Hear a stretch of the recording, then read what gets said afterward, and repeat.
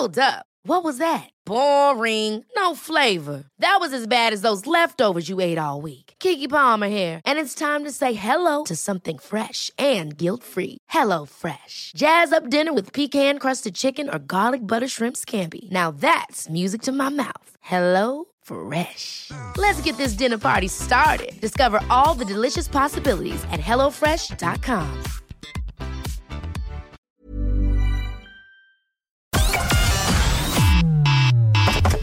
Connecting to the big show. In 3, 2, 1. In school, it's just not encouraged. We're crying out for young people to do apprenticeships. What you need to do is be on my side. Every time that it happens, we have to talk about how the good men feel. They sent me on for psychiatric assessment and they said that the thing that's going to fix it is housing.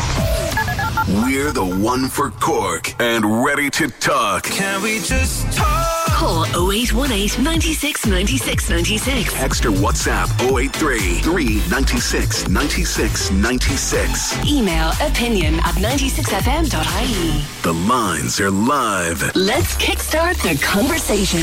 This is the Opinion Line with PJ Coogan. On Cork's 96 FM. I am telling you now, if you have a ticket for Ed Sheeran in the park on Thursday or Friday, you're in for an absolute treat. If you haven't a ticket for Ed Sheeran in the park on Thursday and or Friday, and you can get one. I'll tell you more about it later on, but it was the best show, the best stage show, the best production of a gig I've been at in a very, very long time.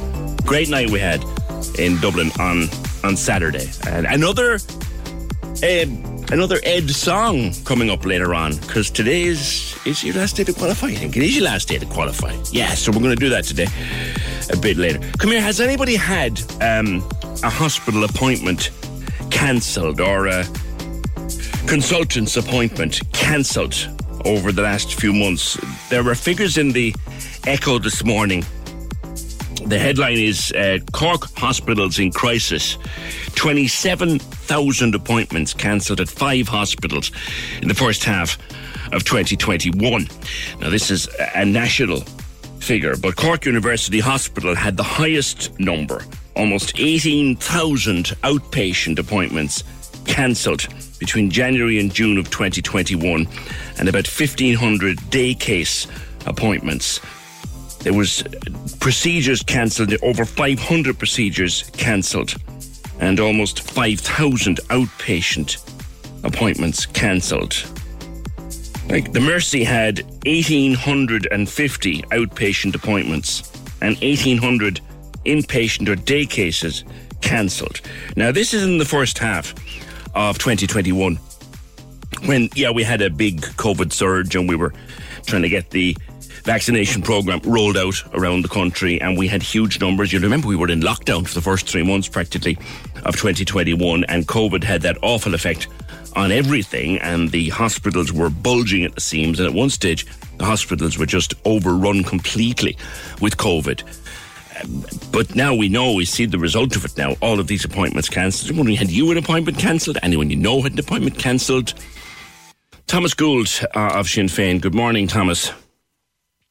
We have to get these appointments rescheduled and quickly. The problem is, this is just going to add to waiting lists. There's no easy way to get these appointments back. There's no easy way, PJ, but what we need is a plan. And we don't have a plan at the moment. And like David Cullen was on your show the other few months ago, he was down in Cork to meet hospital managers and patient advocacy groups. And what we're looking at is investing 1.4 million into health, because you've got more than 13,000 people who have been added to the list nationally now. So, the government are going to say, well, it's COVID, right? But we knew these lists were there before COVID. But what COVID has done is made it worse. And one of the big problems now is we can't retain staff. I spoke to an official last week who told me they advertised the position, and when the person came in who was qualified, who would have got the job, and they said that there was only 2 I have to be careful now what I'm saying because it's confidential. There was only 2 people in this role. The person wouldn't take up the role because they said they wouldn't be able to do it. They would be inundated, and the pressure and the stress they would be under. So this is the problem. We need to retain staff. We need to make work in the health service not the challenge it is now, because I'm talking to nurses and midwives. We're talking to people, all sectors of the hospitals. It's just the pressure they're under is unbelievable. And people think COVID is after relaxing now and we're in a much better place. But the hospitals aren't. The hospitals are actually worse because people who've been waiting on treatments, waiting for scans, waiting for operations. It's actually, the hospitals now are under so much pressure, and they feel then, like I spoke to an official last week who was giving me that we had a private chat about, and he said he would leave his job only for there's no one to replace him. I will be speaking on the show during the week with someone who's recently had a hip operation, young person, but initially was told there'd be 4 years waiting to see somebody. 4 years, Tom. PJ, I had a lady contact me last week. She has a 14-year-old daughter, and she was told she'd be waiting 16 months to see a consultant. Now, this child has a condition that needs to be dealt with, right? She's in chronic pain. They know what it is. And can you imagine, like, you're a parent, PJ, right? The people listen to your show, being told there'll be 16 months just to see a consultant before any treatment starts. So the treatment at the moment is try to give the child pain relief and let her stay in bed when she's in chronic pain. Like, is that the way we're going to be? And is that their solution? Because we need to come up with plans. There is no easy way around this. And this is pre-COVID. It's before you were in the council, let alone a TD. This has been here forever, Thomas Gould. PJ, last week, myself and Donegal Lera met with the MTU. And last year, I met with UCC. And this is what the government should be doing now. It shouldn't take myself and Donegal to meet with the universities to see, can they supply additional courses for all the different specialist positions and professional positions we need. Like MTU and UCC are telling us that if they get the investment, they can deliver the courses, they can deliver the professionals. That's fine, but Tom, I'm rereading at the moment Chris Luke's wonderful book, A Life in Trauma. And the number of times in that book he refers to great Irish people running major hospitals and hospital departments. Our people are all there. They're just in the four corners of the world. They don't want to work here at home. That's the problem. We have but PJ, remember 2 years ago when COVID hit us first and the government and the HSE put out a call for Irish people to come back and work in the health service. Thousands, tens of thousands of people returned home and contacted the HSE looking to support them. And I know one of them was a personal friend of mine. She had returned from Australia. She was a professional. She was working for herself. And she contacted the HSE and she said she'd be willing to go and work there, right? And I know other people who told me the similar story and were never contacted. Yeah, I know this is a person with a professional. Like, the government said we need people to come back, and Irish people all over the world and all over Ireland who are retired or who are in different jobs said if we're needed, we'd help out. And then the HSE and the government did nothing about it. And it comes down to PJ plan. You're right. Will you do me a favour there, Tom? Wait for me a second, because I want to ask you about something else. I need to go to Yesenia, though, who's called the opinion line to 0818 96 96 96. Stay there, Thomas Gould, because I want to come back to you about something else in the news this morning. Yesenia, good morning. Yes, good morning. What happened? Two appointments cancelled. Yes. So what happened was my daughter, Chiara, she had an appointment for... She's in the waiting list since 2018. So I got an appointment for August last year. I was so happy, finally. Then they sent me a letter. Sorry that we canceled this appointment. We will send you a new one. So they sent me a new one for January. So they sent me another one. Sorry, we have to cancel it. We send you another one with the new date. So twice already they canceled it. Then I got a new appointment for March. Now they canceled that as well, and I'm still waiting for the new one. Good Lord. Yes. So my daughter, she has a problem. She can be doing the homework or watching TV, and she snores. So you hear the noise. While she's awake. She's awake. Wow. She's awake. Wow. Yes. So I called the GP and I said, look, she's in the waiting list, 2018, and this is a joke. Yeah. Yeah. So she's 4 years on the waiting list now and still hasn't seen anybody. No. So before 2018. Well, I think in this year I took her to the specialist, and what he did was he put a little mirror on her nose, and he said, she's fine, she might grow out of it, and I spent €180, and I get out in 2 minutes, and that's all that he said. Yeah. I mean, have they even sent her for a scan to see what might be going on? Yeah, and I think, Yesenia, there's other people calling. Thank you for that call to the opinion line. Yesenia's daughter's had a fleet of appointments cancelled over the last couple of years. Your story, welcome at 0818 96 96 96. Thomas, thanks for waiting. I just wanted, before we come, and that's a real life example of what we're dealing with here. But before I let you go, Tom, a story that's in the news this morning. You and I have talked time and time again about voids in the city. And I see a story in the newspapers this morning that they may put a rush on turning over voids to accommodate Ukrainian refugees. Now, the Ukrainian refugees must be looked after, and it's only right and proper that we do. But how come we can rush the voids for them, and we haven't been able to rush the voids for the people on our own housing list locally? PJ, I could cry when I heard it this morning, I'll be honest. The amount of times over the last 12 years I've been on with you talking about fast-tracking the voids, put motions into Cork City Council, raising it with the Minister, the Department, and everyone telling me that it can't be done. And I was telling them, and for years, that we could do it. There are 600 voids, empty houses in Cork now, actually 600 plus right now this minute, that families could be housed in. PJ, I was in my clinic last week. 5 families came to me in 1 week alone with notices to quit between the 1st of May and the end of September, right? We need those social houses for people who are on the waiting list 9, 10, 11, 12 years. So for me, I agree we have to fast track those houses, but those for the people on the social housing waiting list. But PJ, I was in the Slovakia with my wife Michelle. We went cycling for the day, and there was 2 hotels in the Slovakia that had Ukrainian refugees in them, and it was actually lovely to see. There must have been 40 or 50 children playing in the car park, ball and cycling, right?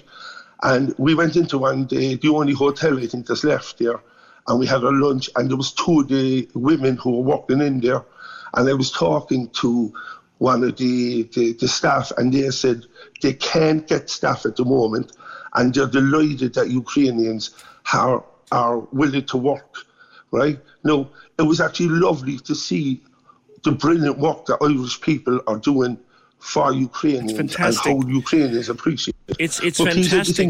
But Darragh O'Brien says he's going to rush all these voids back into circulation after telling us for years they couldn't do it. Yes, and Peter, you were on to me before and you were saying, well, there Sinn Féin solutions. And I've been telling you and the whole country for 12 years, this is a solution, and the government have been telling us for 12 years. I'm going back as far as Phil Hogan when he was Minister for Housing. Like we had Phil Hogan, you had Alan Kelly, you had Simon Coveney, you had the chap Murphy, and now you have Darragh O'Brien. 5 ministers told me it couldn't be done. It couldn't be done because I was trying to do this to solve the homeless crisis that we have nationally, and now we can do it. And this just shows you, PJ, it's the same during the pandemic.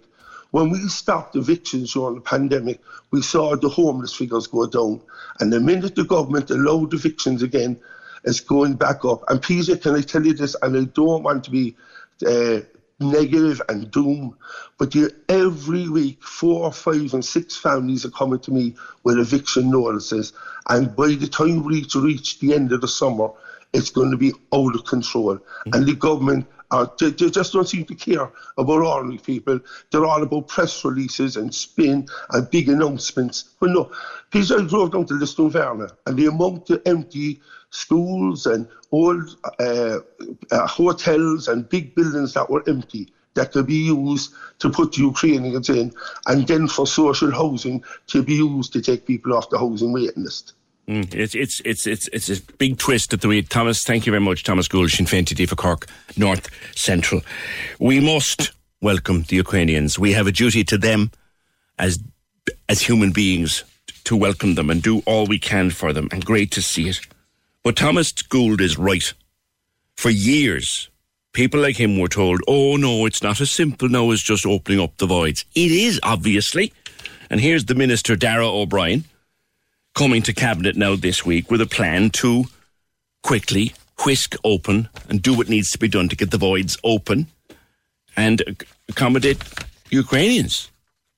So, and it's brilliant that we can do it for them. But we can do it for the Ukrainians who need our help. But we can't do it for the other people who've been trying to get into houses for the last God knows how long. 0818 96 96 96. Mind you sometimes wonder who is in charge these days. Remember last week I was talking to Julianne, and there's a GoFundMe up, by the way, for Julianne, which we have shared on our Twitter to try and get some help for her. There's a story in the Examiner this morning that reads, the HSE, this is from Elaine Loughlin, their deputy political editor, the HSE has continuously blocked Disabilities Minister Anne Rabbitte from on-the-ground updates with staff amid serious concerns about service for children with disability, being told they're not operationally feasible. So hold on a second now. The Minister for Disability has been seeking meetings with staff on the ground to discuss the situation in the provision of services. The Minister, the woman in charge, has been seeking meetings and it's been told by the HSE, oh no, we can't do that. That's not feasible. We can't do that. Like, who is in charge here? Minister reportedly asking for meetings up and down the country with the people on the ground and being told by the, oh no, we can't do that. Like, who is running this damn country? Can we just talk? The Opinion Line on Cork's 96 FM. With the Cork City Marathon. Take on your next challenge this June by running solo or with a team. Register at corkcitymarathon.ie. Whatever sport you support, we want you to grab that jersey and stick it on for Radiothon. Stick it on for Radiothon. If you need a light to shine it, I'll be there. The Cork's 96 FM Giving for Living Radiothon returns in May. And this year, Friday, May 27th, is Jersey Day. I'll be there. We want you to hold a Jersey Day. Hold a Jersey Day. Get together with family, friends or colleagues and wear your favourite jersey to raise funds for Cork Cancer Services. For more, see 96fm.ie. The 2022 Giving for Living Radiothon returns May 26th to 28th, only on Cork's 96 FM. Just an astonishing gig and just a taster for what's coming our way Thursday and Friday at Páirc Uí Chaoimh. And not only that, but we have the biggest pre-parties on Leeside before you head down to Ed. You'll be joining Cork's 96 FM on the boardwalk at Tequila Jacks. I love Tequila Jacks. From Thursday and Friday from 4, bringing the vibe for Ed live down with Casey and Simon Murdoch on the decks there, and the Street Fleet, freebies, all sorts of stuff. Great party to be had before you head down to Ed at Tequila Jacks, the only place to be in Cork City, on Thursday and Friday from 4, brought to you by Cork's 96 FM. We will have another Ed Sheeran song later this morning as well. You a chance to qualify for our giveaway, but more. And can I also mention a young lad, an electric atmosphere in Neptune Stadium over the weekend, when Knocknaheeny man Ryan Sheehan won 2 world titles on one night in front of a home crowd. It was the Muay Thai night, and he beat a chap from Thailand whose name I can't even pronounce. He had a 5-round fight and he won 2 world titles on the night. He holds both the World ISKA and WBC Superman Bantamweight Muay Thai titles. Good man Ryan, the pride of the North Side. 0818 96 96 96. Just on the hospitals and the waiting lists.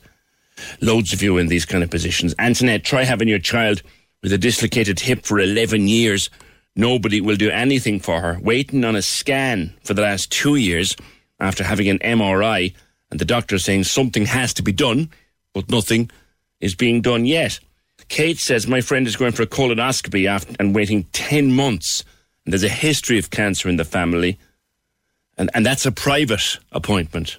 Presumably you mean through VHI or something, Kate. There's no capacity in the country at all, state or private. One tip I can give is put yourself down for a cancellation. Tom, 4 years ago I made an appointment at CUH. I had to cancel myself a few weeks ago. Huh? Because I got a doctor to treat it. Simon Harris sent away all the doctors. How? By get them to work a day and a half for a day's pay. When they were all gone, there was a pandemic. The government said, we'll bring them back. And when they came back, they were told there was no work or they weren't allowed to work. You had a girl yourself on the show this happened to. That's right.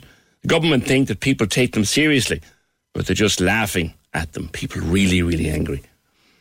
I went through an employment recruitment for the HSE in 2020-21. I was told I was put forward for the position.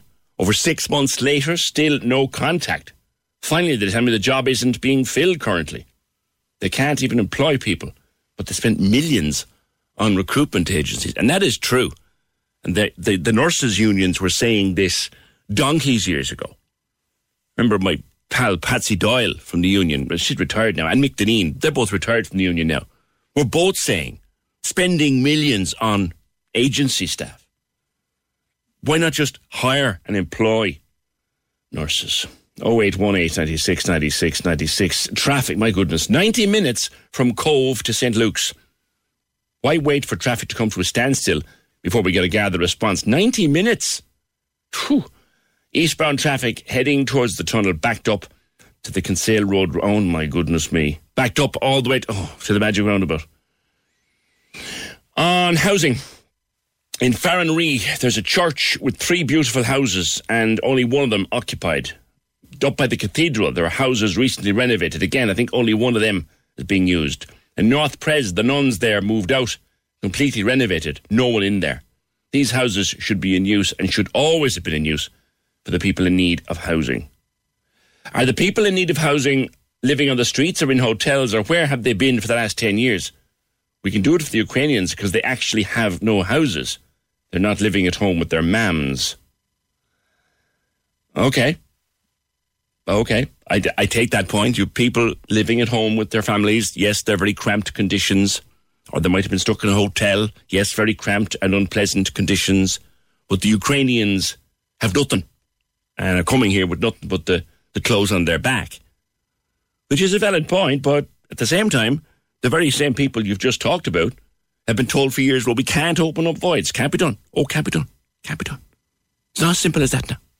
Yet it is when you want to. Kevin says, I've been saying it for years. Build, build, build. I don't care why they're now doing it. Just do it. The voids will still be there when the Ukrainians go home. I just hope it doesn't become us versus them. Kevin, so do I, mate. I do not want it to become us versus them. The problem is decisions like this, welcome and all though these decisions are, that's the very thing that creates an us versus them. When you see Dara O'Brien saying, oh yeah, we'll sort it out now, we get all the voids open up, we'll fix it up, we'll sort it out, after telling us for years you couldn't do it, how do you think us versus them starts? 0818 96 96 96. The South Ring does seem to be working now, seems to be moving now, but still very, very busy. Cork Safety Alerts are saying on Twitter, and these guys usually know what they're talking about, there's something to do with the sensors in the tunnel, the height, vehicle height sensors, that they think there's an overheight vehicle in the tunnel, and that's what's causing the problems. But it seems to be sorting itself out now, which is good to see. 0818 96 96 96. Lots of people contacting us about appointments cancelled and not being able to get an appointment, etc., etc. I'll come back to that. But see, this story, I've heard about it a while ago. Micheál Martin being Taoiseach, and before I get on to this, no one begrudges or no one questions the fact that Taoiseach of the country requires protection. He requires to have Garda protection. He's entitled to it, actually, for the rest of his life, even after he's not Taoiseach anymore. Ex-Taoiseach are entitled to this also. And a number of other senior personnel are entitled to it as standard Garda protection. Taoiseach Taoiseach, Minister for Justice, Minister for Defence, President, DPP, they're all entitled to Garda protection. Also, they added recently Pascal Donoghue, Michael McGrath and Stephen Donnelly to the list of people who have Garda protection. There was deemed to be a credible threat to their safety, so guards were posted. It's a driver and a bodyguard, and they're with the Minister or Taoiseach all of the time. And there is a guard posted outside Micheál Martin's house all of the time. And remember, that's not just one guard, because there has to be one there all the time. So that's probably 2 or 3, depending on how the shifts work. But you also have a problem where Douglas is now chronically short of guards, and one of them has been deployed to the Taoiseach's home, which causes an even bigger shortage. Padraig Harrington of the Garda Representative Association joins me. Padraig, good morning. Good morning, PJ. I was reading through the list this morning of who is entitled to protection. I don't begrudge it to anybody, and obviously there's quite an amount of it there. But should there not be a dedicated protection unit within An Garda Síochána, rather than be trying to take guards from existing resources? Well, to be fair, I suppose there is a dedicated protection unit within the guards, but they would be with them 24/7. Any Taoiseach in the country will have a permanent post outside their home. Yeah. To protect their home and protect their immediate family. But why should that come from local and that's resources? what we have in Cork. Yeah. Why should that come for local resources? Why can't someone be stationed there? But, well, I suppose the Taoiseach moves around, so are you going to move that guard? Yeah, I understand. Or those 4 guards that cover the 4 units, are you going to move them around if we're in Cork to Mayo? So it'll always come from local resources, wherever the Taoiseach is. But look, the PJ, Micheál Martin is entitled to have protection outside his Absolutely. house. There's obviously a security threat there, him being the leader of the country. And the one guard that sits outside it on, for 12 hours today isn't going to solve the problem of resources in Cork City. Yeah. We have 15 Garda stations across Cork City. We have 4 units, so even if you were to put one guard in each unit, in those 15 Garda stations, that's 60 guards. That won't even solve your problem. As I said to you before, we're short between 100 and 125 guards in Cork City. I have members in Cork that, this year we do our annual leave between April and April. And I myself have about 70 days holidays to take. We can't get holidays. And if you can't get holidays, then you have a problem with resources. Some members have over 100 days. I have one girl in particular who last year applied for 97 different days off, and she could only get 3. I have another lady who applied to get the days for her wedding off and couldn't get them, and she had to go to the superintendent. And obviously was sorted out for her wedding. But, these are the issues for the members on the ground. Cannot get holidays. And we don't have units to go to calls. And that's why Tim McSweeney got assaulted there recently. Responded to a domestic incident, and Tim is very experienced and all the rest of it. Yeah. But unfortunately, it just turned on him. And he's okay, I hope. Very lucky. He's okay, I hope. He is okay, yeah. He's still working, still a bit shocked. But look, as you say, if it was a smaller man like myself went to that incident, I may not have been so lucky. Tim is a big unit and he's well able to handle himself. I know that you said that it's done from local resources, generally wherever the Taoiseach happens to be. But there must be a better way then. Seriously, Padraig, there must be a better way, because you guys are tight enough on numbers And if the Taoiseach goes to, for argument's sake, the Taoiseach goes to Donegal, up to Donegal, then a local guard has to be deployed to mind him while he's there, taking their numbers down. Like it seems to... Do you know? Yeah, look, I suppose there's no perfect system in relation to it, because if you deploy, 4 guards down to Cork City to look after the Taoiseach because he's from Cork, and then it moves, like those 4 guards probably don't want to move to Donegal. Do you know what I mean? Like the problem is not with the Taoiseach's post, and don't get me wrong, yes, we have to put resources into that. The problem is that we don't have sufficient resources. Yeah. And no, I'm thinking in terms of... It goes back to Dublin. In terms of if Joe Biden comes over here, Padraig, right, for a visit, his own team comes with him. Yes, but you also get deployed from, if he comes down to Cork City, right across the southern region and probably some of the western and southeast, you'll get guards deployed from those divisions. I see.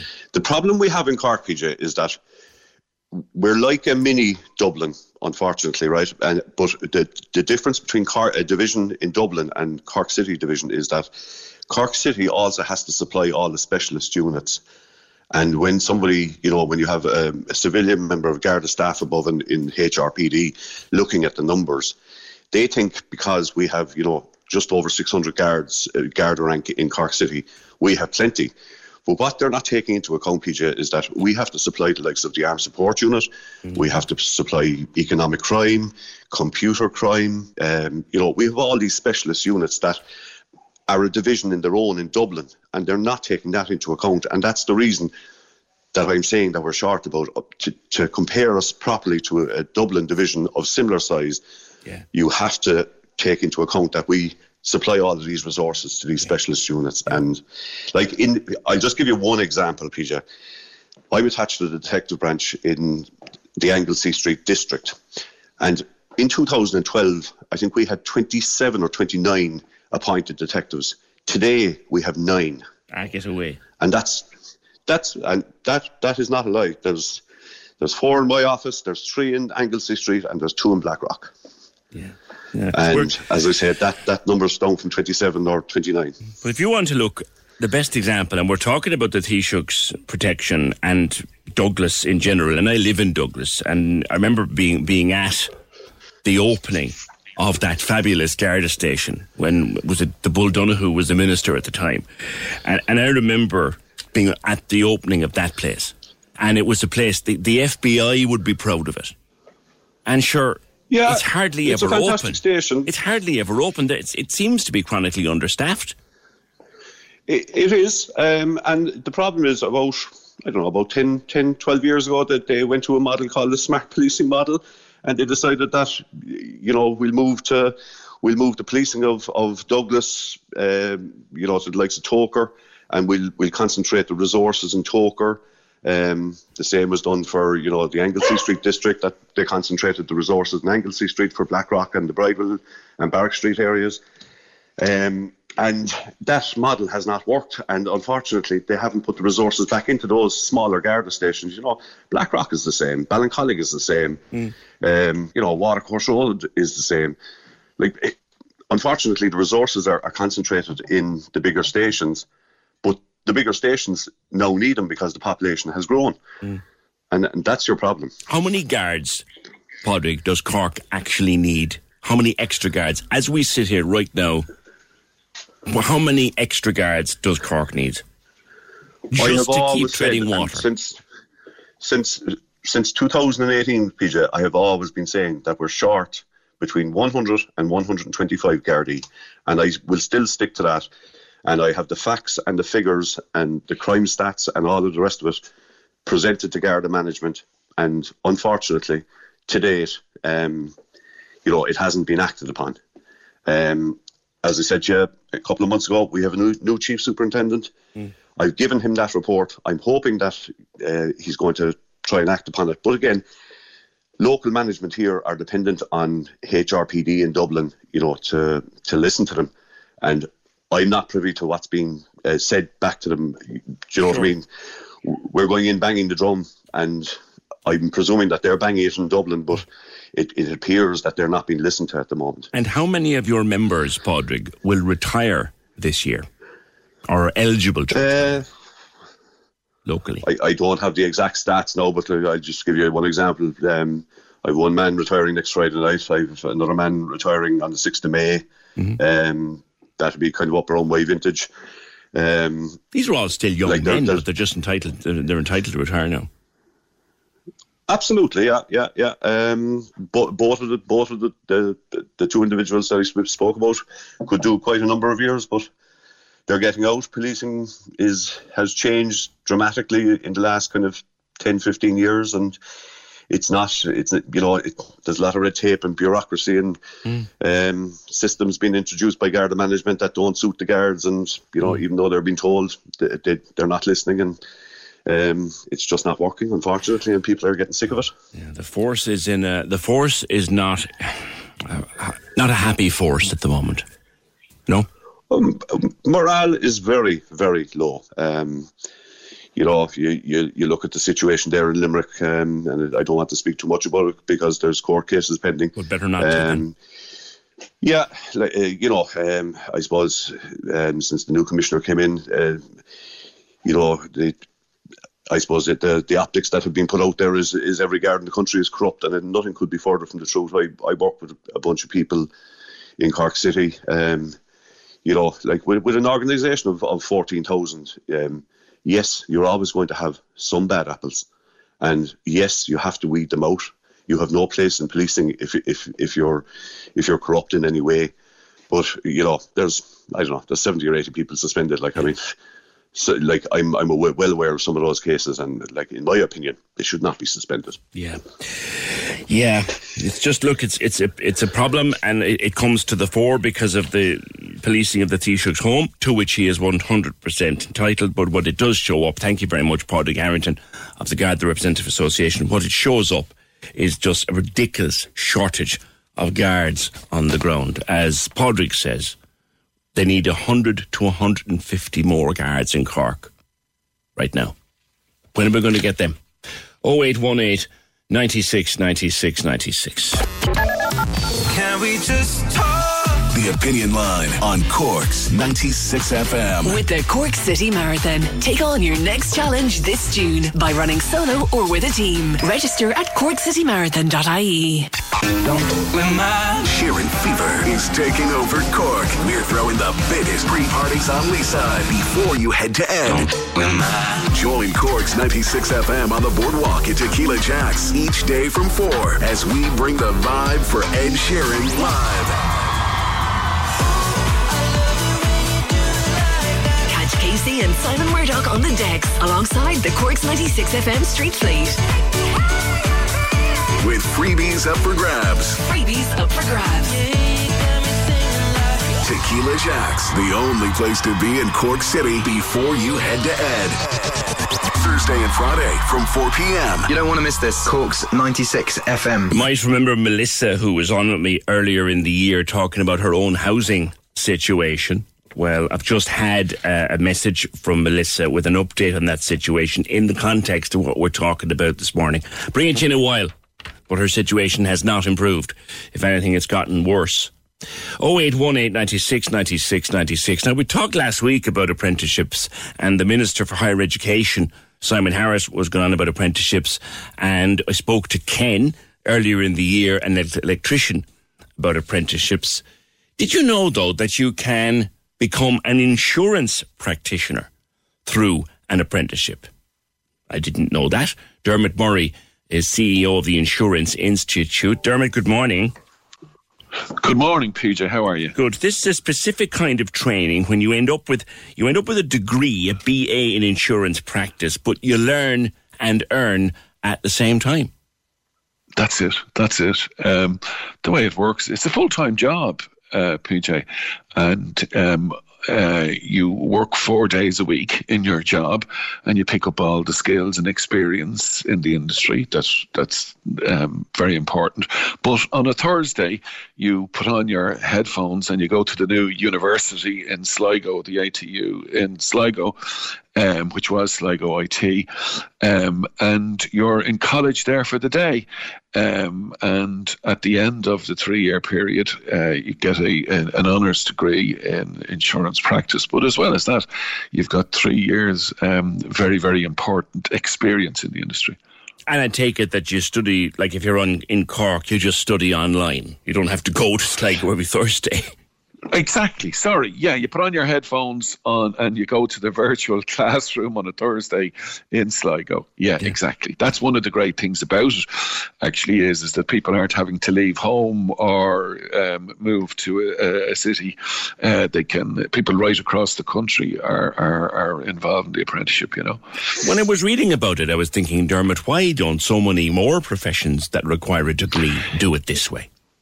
Yeah, and I think, PJ, that message is coming through, and I know that the accountants have moved this way, and just generally, I think this is, you know, it's actually not a new idea. It's around for hundreds of years, you know, but it's a very effective way of bringing people into the. Well, apprenticeships are as old as time. But the problem that's it. The problem is now is that, you know, in the modern world, one requires a piece of paper. And you see, we're given the piece of paper, you know, as well, right? But let me tell you, it's not for the faint-hearted. You know, it's working and studying is tough. Yes, you know, and the quality of the people who we're in our 7th year this year, and you know the quality of the people who've come through it is absolutely top class, because it's not easy, you know. You're working and studying, you know. My wife went back to college and did a degree, and I saw the amount of work that has to be done. And now she wasn't working at the time; she was in college full time. But like. Yeah. Is it the same level of written and assignment work? Yeah. Now it's done. You got to remember that the fact that somebody's working at it, it contributes greatly to their understanding of the stuff. Right? It really, really does. Would you believe the academics are amazed at how many firsts, you know what I mean by a first? Yeah. How many firsts that our apprentices have got. Way, way higher than would normally be the case. It's hands-on learning. It's a no-brainer. Yeah, that's it. Would you have a mentor in the office then, Dermot? You do, yeah. You have a mentor, and that's a very, very important part of it. And you know that the mentors are experienced people in the industry, and they're people with lots of years on the board, and they're really, really helping people the apprentices to really grasp all the various concepts and the level of pay. I mean, what would an apprentice? I mean, I take it that it's not great money when you're apprentice. Well, I don't know whether you'd use the word great, but it's exactly the sort of money that you get if you're starting a job in an insurance company. You know, like they're not paid any less because they're apprentices. Oh, okay. It's a full salary, like, you know, and it's in fact, you know, it's the employer is given the Thursday off for studies, but they're not paying for 4 days. They're paying a full salary, and it'll be the starting salary in any of these organisations. Well, one thing we'll always need in our lives is insurance. So there's obviously plenty of work there. You have an open evening for people to find out more. Yeah, it's coming up on the 4th of May at 5:30. I would suggest that anybody who's interested in this to click into the Earn and Learn website, and that'll give them details of the open evening on next week. And we've a few, current apprentices. We've people who have qualified through the system. We've an employer. We've any question that anybody might have about it will be answered. All right. Okay. earnandlearn.ie is the website to find out more. Dermot Murray, Chief Executive of the Insurance Institute. Thank you. Can we just talk? The The Opinion Line on Cork's 96 FM. With the Cork City Marathon, take on your next challenge this June by running solo or with a team. Register at corkcitymarathon.ie. The lines are live. And we're ready to talk. Can we just talk? Call 0818 96 96 96. Text or WhatsApp 083 396 96 96. Email opinion@96fm.ie. The Opinion Line with PJ Coogan. On Cork's 96 FM. Yeah, I just told you that Melissa was in touch with me, that I spoke to a few weeks ago on the programme about her housing situation. Quite a distressing story. And just listening to me again this morning, chatting with Thomas Gould about the voids and all of that. She got on to us again. I'll read it to you in a little while. Suffice to say that if you remember Melissa's story at the time, it hasn't gotten any better. And from the look of her message, it has gotten a bit worse, actually. So I'll return to that in the fullness of time. 0818 96 96 96. Now, last week we mentioned the start of Organ Donor Awareness Week, and I said to you on Friday that I would be speaking today with someone who'd been through an organ transplant and come out the other side of it, and I wanted to talk about life before and life after and what it's all like. So I'm joined in studio now by Paul McCarthy. And Paul, we're going to go through the whole thing as how you came to be a transplant recipient and all of that, and what life was like before and after, and getting sick and all of that. But start by telling me, when did you have your transplant? Morning and welcome to you. Good morning. I had my transplant in February last year, 2021. Right. So you're still getting used to it, as far. Yeah, it takes a while to recover, but I'm definitely a lot better place than I was beforehand. You know. So, what was your life like before that? Were you on dialysis? Yeah, I was diagnosed with polycystic kidney disease in 2008. That's the type of disease that's hereditary. I didn't know I was going to get it. It's sacs full of fluid grow on the outside and the inside of the kidneys, and as a result, the kidneys are overtaken by these sacs. They grow, they fill more fluid, your stomach gets bigger and bigger and bigger, and the kidneys start to fail. So in 2017, they decided that one of them would need to be taken out because I was literally like a lady 9 months pregnant. It was very uncomfortable, very hard to walk around. So they took out one kidney in 2017 to leave room for the other one would kind of move over and hopefully give me a bit of relief. And these things can't be drained surgically? No, that was my first question. Yeah. No, there were so many of them, and they're also on the inside of the kidney, so it was just impossible to do anything with them. So we had the surgery in 2017, and that didn't go very well. I was very ill after it. They couldn't stop the bleeding. I was in what's known as, instead of ICU, I was in the next level in ITU, which is, I think it means intensive treatment unit. I'm not too sure. I was there for 10 days, very little memory of it. I was so up to my eyeballs with morphine and whatever. And it was then that they had to put me on dialysis to drain the toxins from my body. Spent 2 months in hospital. I even had a heart attack when I was in there from the stress. But anyway, eventually I got out of hospital, but I was on dialysis from that moment on. Right. That was since 2017, actually April 2017. So I remained on dialysis then for roughly 4 years. You mentioned the fact of being swollen and bloated because of the nature of the condition, but what's it like, Paul? We all take our kidneys so much for granted. Yeah. What's it like to live with kidneys that don't work? Well, it's quite difficult because once I was on dialysis and my kidneys are not working, you can't pass urine. Nothing comes through the kidneys. So it has to be drained with dialysis. And I was having a severe problem with dialysis in the fact that my blood, my hemoglobins, or my blood, the hemoglobin count was very high. So my bloods were very, let's call it, for want of a better word, gloopy. Yeah, thick blood. I've heard of it referred to as such. Yeah. So when I was on dialysis, the machine would clog up from time to time. They'd have to stop the machine, reset everything and start again. And sometimes my dialysis went from 4 hours to 5 hours or whatever as a result. How many times a week would you have to do that?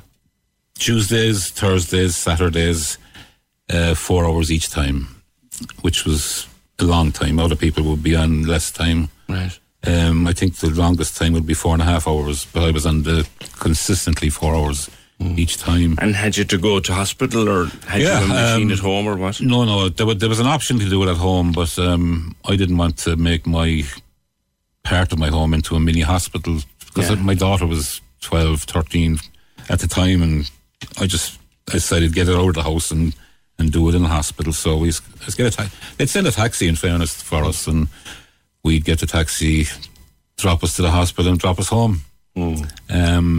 I mean, it was very tough because of 4 of us in the taxi. After a couple of years, I was the only one left that was still in the taxi. The others had passed on. Okay. So I'm being in dialysis. I thought you were going to tell me they got their transplant. No, not at all, no. You see, a lot of people don't actually make it to transplant because there isn't enough organs there for them, and they get, dialysis isn't going to keep you alive for the rest of your life. Yeah, it's tough. It can be very tough. Yeah. But I got the call in the middle of COVID. I wasn't expecting the call, and that was amazing. It was fabulous. Yeah, because at that stage you were on dialysis and there was nothing for it but a transplant. There's no medication you can take for it. Yeah, it's just going to do what it does, and that's it. But and these are very how does it feel when you are going? Like, do you feel sick before dialysis? How do you feel? No, because the dialysis is almost within 48 hours. Right. I mean, the only feeling you will get is you'll feel a little bit more, how would I put it, a little bit more bloated because you haven't passed water for 2 days. Right. So that fluid is still inside you, and I was restricted to drinking only 1 litre of fluid per day. Right. And I mean, that everything has to be considered as fluid. I mean, if I ate an orange, that's fluid, so I must make sure I count that as a part of my litre and so on and so forth. A cup of tea, that's good. Yeah. Forget that. So it was very restrictive diet-wise. Potassium was your enemy. Potatoes was your enemy. Mushrooms, bacon, sausages, everything. Anything in a fry was your enemy. So it was very difficult for 4 years to go through that, And then you get the call. Like, do you carry a beeper or what were you doing? It's just a mobile. No, I mean, nowadays everybody's got a mobile phone and you're being instructed to keep that next to you or by you at all times. But as the years were rolling by, 1 year to 2 years to 3 years, and COVID came, it wasn't something I was expecting at all.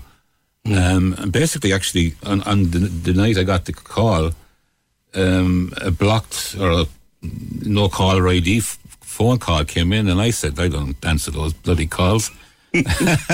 And my wife was downstairs, and she got the same call, and then she didn't answer hers. And then we communicated with each other. Did you just get a call? I did. Did you? Yeah. So she said, you better answer it if it rings again. That could be Beaumont. And I said, don't be silly. It's the middle of COVID. And the call came, and it was the transplant coordinator, and she said, this was my last call to you, because there's people on the list. Yeah. And I said, Jesus, I didn't know. Anyway, she said, you got to be up here, she said, in Beaumont, in what turned out to be 3.5 hours. Right? Now, my wife has an automatic car. Mine is not automatic, but it's a bigger car. But we had to take her 1.1 litre Nissan Note because she was dropping me.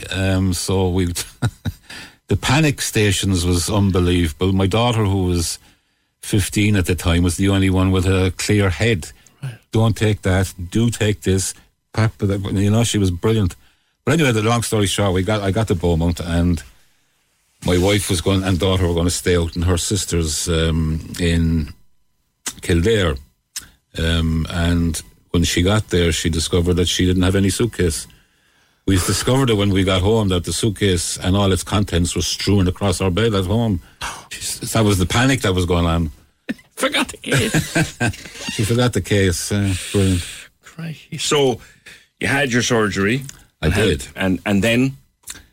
And then I was there for 11 days. The surgery went well. The consultant was pleased. I was even more pleased. But, I mean, I had 60 staples in me and sutures, so I had to go home with them in me. Mm-hmm. So going home, a friend came up for me in his car, and I had to have the seat back all the way home because I couldn't sit up straight. You know what I mean? This is going to sound like an awful... Go on, hit it. How soon after your surgery do you get to have a wee, and how does it feel? Well, no, that's a very good question, because there was another guy who had a transplant roughly the same day as me, and he was peeing almost immediately. I didn't pee at all. And I had to go back to Cork, and as soon as I got home the next morning, I was back into CUH for dialysis. Now, I wasn't expecting that at all. I knew there was a possibility for the first week maybe you would have to just to kick the new kidney in, you know, but long story short again, it was 6 weeks before I came off dialysis. Right. So this sounds pretty gross, but any pee, I'd have to measure it and then report to the dialysis unit. Shout out to the dialysis unit, they were fantastic people. To measure how much fluid I was doing per day. And that was told to the nephrologist, and eventually that became more and more, and it felt, I mean, for 4 years I didn't have to go for a pee in the middle of the night. Yeah. No, that was good. But now, or soon after, I was going 3 or 4 times a night because my bladder had shrunk. Like a prune, right? Because it's not been used. So if I drank a spoon of fluid, I'd have to go to the toilet. So they put me on medication to open up the bladder. So it took, it took 6 weeks before I was off dialysis, which was the main reason, which is the best thing. Do you have to? I mean, how are you now? Do you have to take meds to prevent rejection? Yeah. We're on. Jesus, I just took my meds there before I came in. I'm on 10 o'clock in the morning, you take them, and 10 o'clock at night, you take them. You try not to miss those deadlines. And I'm on, with other, blood pressure has to be normal, so on and so forth. I take about 25 tablets a day. Crikey. That's nothing, man. That's nothing, I'm telling you now, because my diet is wide open. I can eat what I want. Yeah. Except shellfish and stuff that might have bacteria in it. Right. You can have a fry. But taking those tablets, great. I'd take that any day. Like. Yeah. Like, how are you now? I mean, I know that you're self-employed. You work in you do headstones. I'm a monumental sculptor. Yeah. 7th generation. Yeah. You had to pack up work, I suppose, for a while. Absolutely, yeah. I mean, there was no work. Yeah. Forget that. I mean, even though it's I'm very limited. I wouldn't lift anything heavy nowadays because I don't want to take any chances. I mean, right. I have to be careful where I go. I mean, because I'm immune suppressed. I've already had COVID, but I got through that, fairness. Of course, because the drugs you're on, your my immune system is almost non-existent, you know. Okay, yeah. So there's things you gotta be careful with, but that's, as I say, it's better than being on dialysis and not knowing what the future might hold, you know. Absolutely. Do you ever, Paul, think of your donor? Absolutely, yeah. I mean, some people, when they get a kidney or a new kidney, it's a very joyful experience. I just found it very depressing. I don't know why, and it was only later that I realised why I was kind of down. Even the surgeon in Beaumont says, Mr. Cranky, because someone actually passed away for me to get life, the gift of life, basically. And that's very emotional. I mean, when you're in that situation, I just found it very emotional. I still do when I think about it. Yeah. Did you ever... I'm not too sure how the system works. Do you ever find out who it was? No. You can write them a letter, the family, right? But that has to go through Beaumont Hospital, and then they pass it on to the family. And it's up to that family if they want to pass back and make contact. So there's a possibility, but I can't find out who that is. It's not something that I would be, it's only been 12 months. I haven't... Yeah, you're still getting used to it. Yeah. I mean, I do intend to write a letter at some point. Okay. But the anniversary only came up recently, and we went to the church and we wrote or lit candles for that person. I don't know what the name, I don't know the sex, but we just lit candles, and it's still emotional. And I wasn't related to that person, but I have a part of that person in me. Absolutely. And the gift of life is the best. There are no. I mean, I don't even know how you'd begin to. You pick up a pen and you go, how do I even start? Yeah, I'm telling you, man. I've tried it a few times, and I can't even get beyond dear. You know what I mean? Yeah. I know on the Irish Kidney Association, which do a great job. There is templates that you can look at for that, but as I say, it's only been 12 months. Yeah.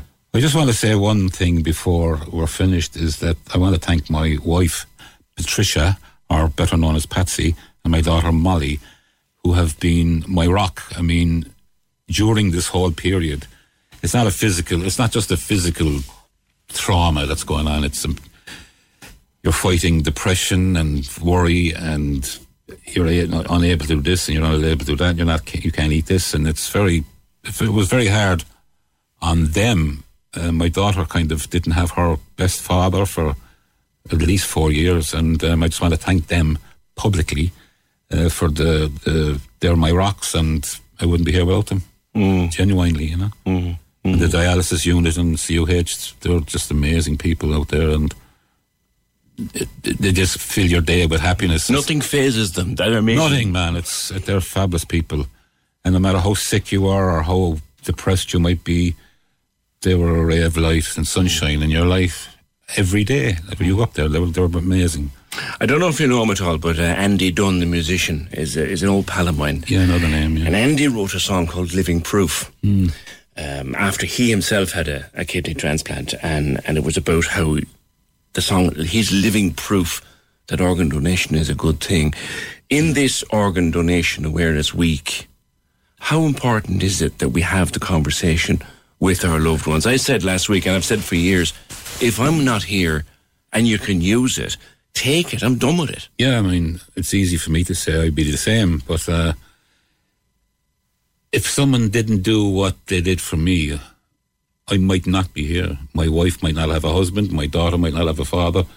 It's vital. It really is. I mean, taking your organs with you when they might be perfectly workable, to me, it's a no-brainer for people. I mean, giving the gift of life, you can't do anything better than that. No. It's emotional. It's fantastic. Yeah. It's the greatest thing you can give. Yeah. Yeah, and have the conversation, because of the way our system works. Yeah, I mean, have the conversation with your family, even if you don't have a donor card. Have the conversation, so if anything does happen to you, unfortunately or tragically wise, they know what your wishes were. Yeah. But you'll get a donor card in any chemist shop, and there's no get it on your driver's license. You can get it on your phone now. Absolutely, you can get it online as well. Yeah. Have the conversation with everyone around you, Paul. So you're a year on now since. What's your prognosis? Is the recovery gradual, or is this as good as you get? Do you think? I think this is probably as good as I get, but this will do me great. I mean, I'm happy with what I got. What age you, man? What age you? That's private. I'm 58, man. So I know I don't look as it's radio. You carry it well, in fairness to you. Well, if you saw me 12 months ago, you wouldn't think. That's what I was. That's what I was thinking. People who have known me with disease and with dialysis, and without say, it's an amazing transformation. Yeah. Yeah, I'll take that word for it. Good man. Listen, I wish you continued good health. Thank you very much. Thank you for being so straight with us and telling us your story. And you are the living proof that it works, like Andy Dunn's song, and you are the living proof that it's important to have that conversation with the loved ones. Paul, thank you for coming in. Thank you very much, PJ. Cheers. 0818 96 96 96. Can we just talk? The Opinion Line on Cork's 96 FM. With the Cork City Marathon. Take on your next challenge this June by running solo or with a team. Register at corkcitymarathon.ie. Cork's 96 FM. Yeah, thanks so much to Paul for coming in, and we'll put that up as a podcast extra after the show. Share your wishes is the hashtag for Organ Donor Awareness Week. And if you want to get a card or let your wishes be known that you would be willing to have your organs transplanted on the event of your death, there's many ways to do it. Walk into any pharmacy and you'll see the donor cards in a box on the counter. If not, just ask for one. If you're getting a driving license renewed, you can ask them to put code 115 onto your new license, and that'll indicate then that you're a donor. You can get an app on your smartphone. It's the digital organ donor card. And if you want to go to the Kidney Association's website, it's ika.ie, ika.ie, and all the information you need about donor cards are on that website. 0818 96 96 96. I was telling you that I was up in Croker on Saturday night, and by the way, we will have another song. We will have another Ed Sheeran song before midday today, and your chance to qualify to go forward for our wonderful prize. But I was up in Croker Saturday night. A bunch of us got invited to come and see this enormous show, and it is still him on stage with his guitar and his pedals and keys and all that kind of stuff. But it's just an enormous show.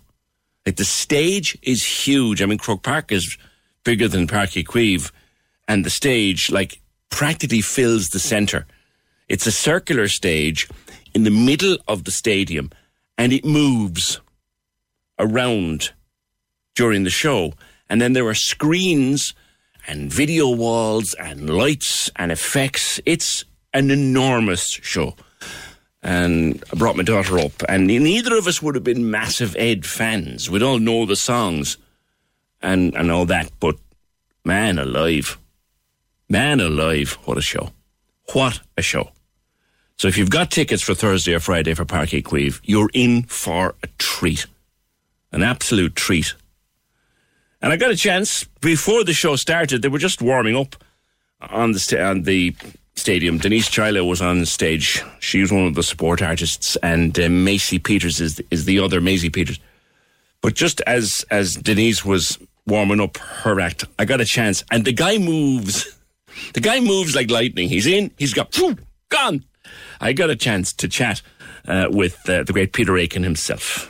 Peter, here we are after a long time without any big gigs. It was 3 years. Great to be back. It's unbelievable. Great feeling. And I woke up this morning and I didn't quite believe it, to be honest, Never. At one stage I didn't think we'd ever be back doing things of this scale and having these type of numbers turning out. And, there's 82,000 here tonight, which is incredible. It's been a very hard time for the industry. Well, desperate for everybody, from everybody running small venues to big venues to everybody got hit badly, This is a special gig. I'm watching the stage out there. It's incredible, isn't it? When this is dark, you'll never see anything like this.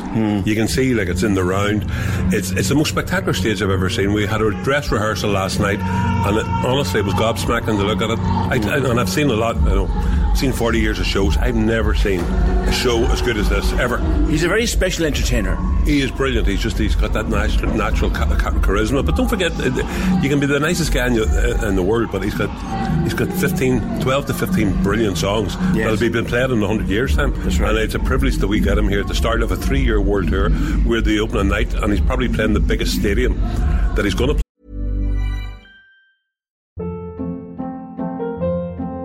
Hold up. What was that? Boring. No flavor. That was as bad as those leftovers you ate all week. Keke Palmer here, and it's time to say hello to something fresh and guilt-free. Hello Fresh. Jazz up dinner with pecan-crusted chicken or garlic butter shrimp scampi. Now that's music to my mouth. Hello Fresh. Let's get this dinner party started. Discover all the delicious possibilities at HelloFresh.com. He's playing the 82,000 people here. I think that's the biggest attendance. A special thing about him, he can do a small gig and then come in here and do a stadium. Not a bother. Like, he was doing gigs the other night, no set list, whatever came into his head, he played it. It's remarkable. It's also his knowledge of not just music in general, but of Irish music is incredible. He'd be asking, like, you know, he'd heard his new song by Damien Dempsey and he was raving about it, and he knows about Bell X1 and Aslan. He knows about, you know, he's across everything. Yeah. He's as well as being a fantastic artist, he's also a massive music fan. It's incredible, his knowledge. Yes, yeah. And of course, Páirc Uí Chaoimh will really adapt itself for this. It's going to be a great night. It's going to be wedged into it, but it's going to be brilliant. You know, what a reception he got there the last time. So it's going to be brilliant. You see that? Can you imagine this in Cork? It's going to look incredible, you know. And people are going to see a show that they might never see something as spectacular as this ever again. He's raised the bar. Yeah. The bar's been raised by different people over the year, Beyonce, U2, and now he's taken it to a level that nobody thought you could go to. Like, you've seen them all, Peter, and you've worked with them all. But honestly, just as a show, apart from Ed Sheeran, watching the show last night, honestly, it was one of the, it was just jaw-dropping with this show. And I've seen a lot of shows, and they can, you know, they're up and down the flow of a show, but right from the start, this here is a brilliant show. And now with this new album, he 5-hit singles off it, so it's not a case of what he's going to play on the set list, it's what songs he's going to leave out. Right. Because he puts 2 hours in, and that's one tough show.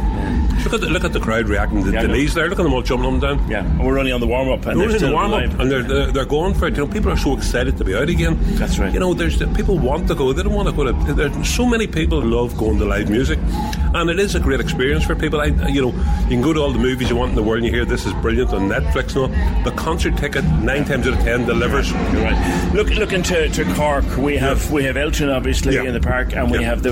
It was going to be his last ever outdoor concert. Yeah, and Marquis playing. Oh, gee, unbelievable. I mean, it's always been good to me, the Marquee, to be fair, PJ, but this year, you know, there's so much interest, and any of the shows that we rescheduled that were supposed to happen in 2019, everybody held on to their tickets. Everybody wants to go. You know, you got to remember that Cork and the Munster area in general, they're huge music fans. I see it when with Gareth Brooks or something, the amount of people that are coming from Cork, it's incredible. Like, people from Dublin, they get out and go out of the house, and 40 minutes later they're there. People from Cork and Kerry and around that area, like, it's a 4 hours up, 4 hours down sometimes, you know, and yet these are real music fans. When you think of the Marquee, when it came down for an idea for a city of culture in 2005, and here we still are. Still are, and it's, you know, it was up for 1 year, and now we're still at it. I mean, like, when you think of the acts, we've had Dylan there, Neil Young there, Lady Gaga, Pink. This year we've got probably the biggest pop female star in the world, Olivia. You know, I mean, people can't believe she's doing a huge big arena tour in America. The next time she appears in Ireland, she'll be in the Point for a couple of nights, and yet she's going to be in a tent in Cork. I guaranteed the manager, they said, this tour she's doing in Europe, the one gig she'll remember forever is Cork. Because Lady Gaga, the manager told me that when she come off in Berlin after she was doing the big arena tour, said it's not as good as Cork stuff. Because the reaction that night for Lady Gaga, that was the night that everybody realised she was going to be a global superstar. That's right, I was there. Nobody really knew she was good, but then when they seen her perform, they went, this girl is a superstar. Peter, it's so great to have the gigs back. Thank you very much. Thanks, PJ. Can we just talk? The Opinion Line on Cork's 96 FM. With the Cork City Marathon. Take on your next challenge this June by running solo or with a team. Register at corkcitymarathon.ie. Access all areas on Cork's 96 FM. Your guide to nightlife on Leeside. Hi, it's Michael here with an update on Cork's entertainment. Friends, the musical parody, celebrates and pokes fun at the wacky misadventures of the group of 20-something pals we all love from the TV hit show. It opens at the Everyman Theatre tomorrow night with performances until Saturday. Access all areas. Fatboy Slim, Rudimental, Bastille and Becky Hill are just some of the international acts joining a great Irish lineup at this summer's Indie Festival in Mitchelstown. It all goes down on the August Bank holiday weekend with tickets on sale now from independencefestival.com. Access all areas. You can contact us here at Access All Areas if you have a show, play or exhibition coming up or any live streaming events by emailing us now on aaa@96fm.ie. Access all areas. Your guide to nightlife on Leeside. Leaside. On Cork's 96 FM. I promised you this earlier on. We're talking about housing this morning, and I mentioned that story that's in the news that the voids, many council voids up and down the country, are to be brought back into service, as it were. It's to be fast-tracked. Minister for Housing has said they're going to fast-track the voids, something they've been telling us for years they couldn't do, but now they're going to do it. And Melissa, who was on with me, it's a few weeks ago now, but Melissa told me her story, and at the time it wasn't a hopeful one. Well, she contacted me while we were talking there this morning, and she said, "Hi PJ, just listening to yourself and Thomas Gould, as you know about our own situation, here's an update.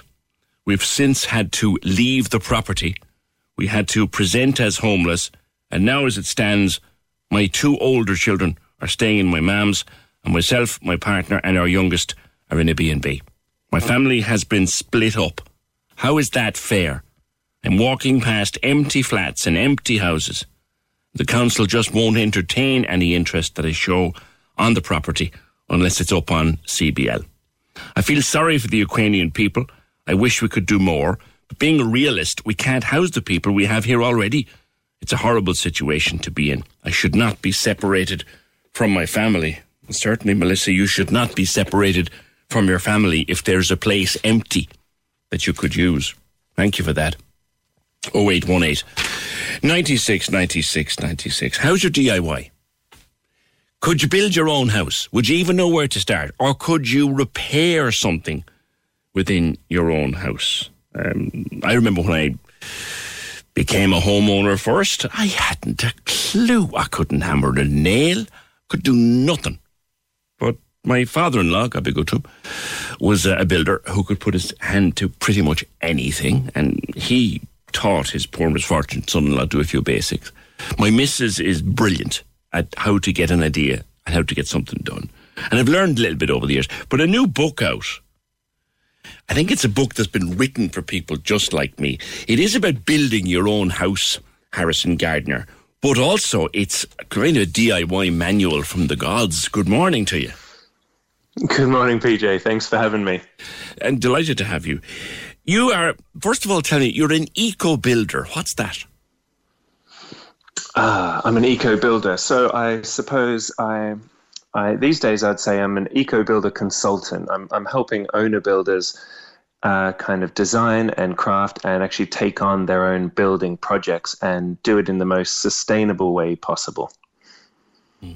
So sustainable for themselves, sustainable for their budgets, sustainable for the planet and the energy crisis that we're going through, and housing in general just being sustainable. We all need somewhere to live, and so helping people who are struggling to find another option right now. And if you sit in a house and you look around, there's flooring, there's tiling, there's electrics, there's plumbing, there's waterworks, there's everything, you name it. And for most ordinary individuals, you can do a few bits and pieces, but you have to call in a professional eventually. This book teaches you the basis of all of those individual skill sets. Yeah, I would say that over 80% of the whole construction process is simple, repetitive tasks. You'll still need professionals for certain parts. You'll still need an electrician. You'll still need a plumber. You'll still need a sign-off from an engineer. Yeah. But that's just 20%, and that's just 20% of the cost. The other 80% of the cost, you get to manage. You choose how much of that you delegate out to other people and how much of it you can take on yourself. And it's really just figuring out whether you are time rich or money rich, what you have more of and what you can afford to spend. Do you have to be, as they used to say, good with your hands? You know, there were some people who are naturally gifted and turn their hands to any kind of a task. Others then, like me, for example, really struggle with something that involves using your hands. Of course. Yeah. I think we have been trained over the past few generations to become specialists in one thing, and we've forgotten how to do almost everything else in our lives. I think building is instinctual for us.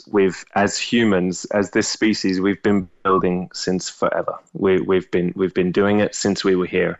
We've been constructing things. We've been solving problems. We've been looking at piles of materials, whether they were logs or stones or mud, and turning them into shelter. And I think it's instinctual in us. We just have to start by believing that we're allowed to do it, that it's for us, and that we have a valid voice in the conversation of housing and building our own home and what it should look like and what it should be built with.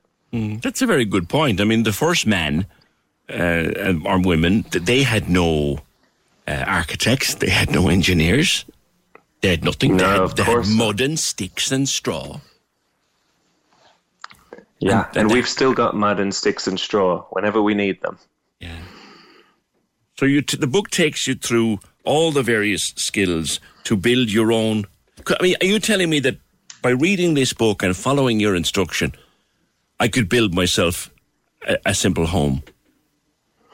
I think hearing about the level that you're at, yes, but not for everyone. I think this book's kind of designed to meet everyone where they're at. For some people, this book is going to give them the language, the words, and the information that they need to be able to have a good conversation with their builder or their plumber or their electrician, and actually be able to be a part of that process and not just saying yes to paying out for things that they don't understand. You know, for a lot of people, it's just upskilling in the knowledge. They may never want to build their own house, and that's totally fine, but they really should understand what they're asking people to do and understand what they're paying for and what their options are, what their choices are. Yes, because there is a kind of a mystery in the language sometimes.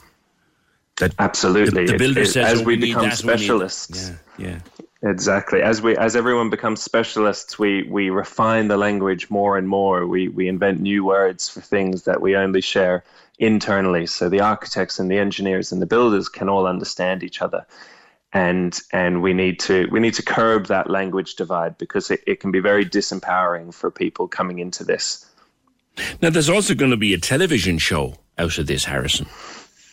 There is, yeah. We've got a television show that's all but finished and will be coming to air in September, which is very exciting. And is that a number of parts?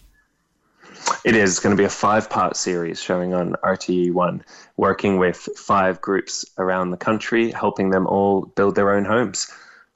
Okay. Well, we look forward to it. And the book is out now. It's out since earlier this month. It's a hardback production. Harrison Gardner. It's called Build Your Own. Use what you have to create what you need. And the television show comes in the autumn time. 0818 96 96 96. That's hardly a weekend goes by in Coogan Towers that there isn't some little job to be done. And in that book, you can learn how to do the little jobs as well as learn how to focus on the really big ones, the really big jobs. They also run building courses. I'll tell you more about that in a sec. 0818 96 96 96. On organ donation. Lovely to hear the positive outcome of organ donation. As a donor family, I was in tears listening to the genuine gratitude of your guest. I always knew it was the right thing to do when we lost our loved one. Thank you for that. We also got an email, quite a lengthy email, which we will read out probably tomorrow, from someone who was a donor family. I think they should have organ donation the other way round. Everyone should be assumed to be an organ donor, and then you fill out paperwork if you don't want to be. It's a very hard question to ask a family at a tragic time. If it was something that's just normal, just happens, like a post-mortem, for example, there'd be some light when a doctor could say, look, I'm so sorry for your loss, but your loved one helped so many people. Most people in life believe once they're dead, if they can help, they'd like to. But it's another form to fill and something else to do. If it was the other way around, there would not be the waiting lists or the horrible conversation. I agree with you. You don't give your name.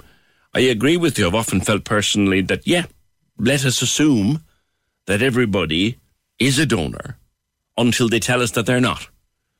And that instead of carrying a donor card, that we would actually carry an I don't want to be a donor card, or I don't want to be a donor on your driver's license. The other thing that I don't like is if I am willing to have my organs donated and I want to donate my organs, my next of kin can stop that.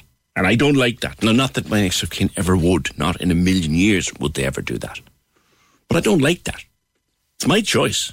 My organs. I'm done with them. Why should anybody stop me from donating them? Just there, Harrison wanted to add that they run courses for people. They run building courses and teaching people how to build. Look up Common Knowledge and you find out more. 0818 96 96 96. If your children practically tore the heads off each other during the Easter holidays, you sat down this morning and you breathed a sigh of relief that they're gone back to school or back to wherever they go. But sibling rivalry, my God, it tears many a house apart. And it passes. And there are times when your kids will love each other and be each other's best friends. And there are times when they'll hate the very ground that the other one stands on. It's apparently perfectly normal. I would hope so. It's in practically every house in Ireland. Catherine Hallisey, good morning. Good morning, PJ. I was laughing at the thought of us all in the same boat, thrilled that the kids are gone back this morning. Because they've spent the last 2 weeks, at times anyway, tearing the head off each other. But sibling rivalry, it's normal, isn't it, Catherine? Oh yeah, look, it's totally normal. It's really, really important that we understand what's totally normal and understandable, and then when does it step outside bounds. You know, and even I think it was very interesting when you were saying about sibling rivalry passing. What I would love is for everybody to think, if you have siblings, has sibling rivalry passed in your family? Because the vast majority of adults, if you ask them, you know, was there a favourite in their house or did their parents treat them differently? The vast majority of people will say yes, and that they actually carry that with them.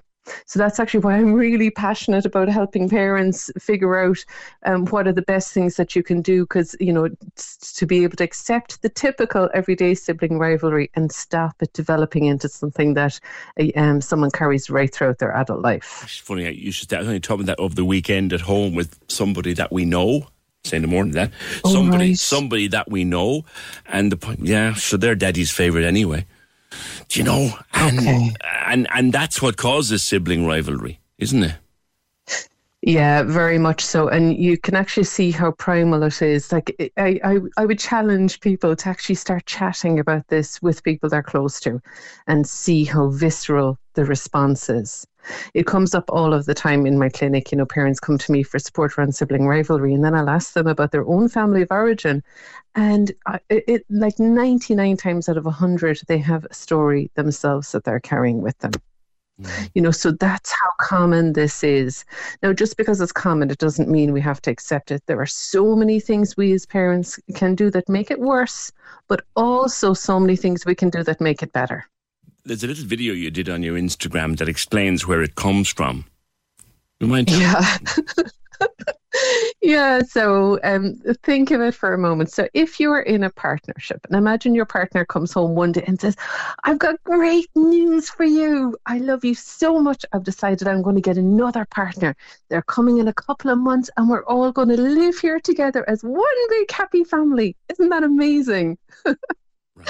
And think how you would feel. Now, if you're anything like me, you certainly won't be feeling love or excitement. You might be feeling rage, anger, insecurity, jealousy. You might have very complex feelings. And the difficulty is we parents, we love our kids so much and we just really want them to get along. And sometimes we can gloss over the normal everyday feelings of jealousy and insecurity. And look, this is primal. You know, children adapt their behaviour to keep us close. And if suddenly some interloper comes along and takes your parents' time and attention away, that can really foster those feelings of insecurity, because our time and attention, it is a scarce resource. Yeah. What you sometimes hear about is someone who's got maybe a 7-year-old and a 10-year-old and then there's a baby. And that's an eggshell walk, isn't it? Well, it can go either way. There are loads of families and there's big age gaps, and the older children absolutely adore and worship the ground the baby moves on. They don't get jealous. So none of it can really go either way. Like, the jealousy really stems from insecurity. The jealousy isn't about the baby. The jealousy is about the other person's feelings of security within the family system. So it's never about the new child. It's never about the sibling who's doing really, really well, say at sports or academics or music, and the other child is feeling jealous. It's never about that person. It's about how they feel about themselves, the story they tell themselves about how their parents see them, how they see themselves. So it's really, when we can see it within that context, you can really see that the best antidote to sibling rivalry is actually one-on-one time with the parent. Yeah. How important is it to avoid, and it does happen, how important is it to avoid, could you not now be more like your brother? Good at school, could you not be more like your brother? And then the things, if you only saw him now outside, it's natural as parents, but we shouldn't do it. If you want more sibling rivalry, then do that. Yeah. Now, but here's the interesting thing, PJ. Even positive comparisons. So if you're the child who's being compared positively, that's actually not good either. Yeah. So if somebody was saying, "Oh my goodness, you did so amazing at school," or "I was so proud of you when you did this. I only wish your sister could be more likely like you." That's actually damaging as well, because it projects roles onto your children, and it can even foster insecurity in the child who's being praised, because it's like, "Oh, she loves me now because I'm doing well, but what happens when I don't do so well?" so look, we're complex beings, Oh, God, and and it's not all doom and gloom. Sibling rivalry, when managed well, it could actually really help us develop conflict resolution, negotiation, social skills, the ability to know when to be flexible and when to stand up for yourself. So that's when it's managed really, really well. It can help you grow up into a teenager, an adult who's able to stand up for themselves and be flexible in caring for others. You have a masterclass coming up, Catherine. I do. Look, this comes up all of the time in my membership. So for about 1.5 years, people have been begging me to put it all together in a class. So what I've done is, look, I've taken my 20 years experience as a psychologist, plus my experience as a sibling who was convinced there was a favourite and it wasn't me, plus my experience as a mum of 5, and I've put it all together into a 1-hour workshop. It's happening tonight, and I'm also repeating it on Wednesday night. And for anyone who's thinking, well, that's at my kid's bedtime, I can't come, I'm actually giving a recording as well, so you can watch it anytime you like. And the best thing about it is, look, I'll give you a little bit of the theories, just enough so you can understand it, but then it's right into practical strategies about, what do I do when my child pinches the baby? What do I do when my teenager wants to go out and the younger ones are saying, why can't we go? What can I do when my 12-year-old is doing amazing at soccer and my 14-year-old is seething with jealousy? It's all really, really practical stuff. Plus there's a Q&A so people can ask questions to tailor it to their specific situation. Where can we find it? So my website, catherinehallesy.com/sibling rivalry. Okay. So, and that's 2 L's, 2 S's. But if you can just head on to my Instagram, and the links are there as well. And I have lots of free videos and everything on there as well to give you a taste for what's in store. Okay. So it would be amazing to have more people here, because it's just very simple tweaks, very, very small things, and they can make all the difference, so that your kids actually can get great bonds together versus bringing that negativity into their adulthood. All right, Catherine, thank you as always. Catherine Hallisey, child psychologist, catherinehallesy.com/sibling rivalry. That workshop tonight, and she's going to repeat it, and there'll be a recording. Can we just talk? The Opinion Line on Cork's 96 FM. With the Cork City Marathon. Take on your next challenge this June by running solo or with a team. Register at corkcitymarathon.ie. The lines are live. And we're ready to talk. Can we just talk? Call 0818 96 96 96. Text or WhatsApp 083 396 96 96. Email opinion@96fm.ie. The Opinion Line with PJ Coogan. On Cork's 96 FM. Just looking at the diary there, we're 30 days away now. 30 days away from the start of the Cork's 96 FM Giving for Living Radiothon. The year is galloping away on us, lads. But once again, we'll be raising funds for Cork Cancer Services, and once again, we need your help.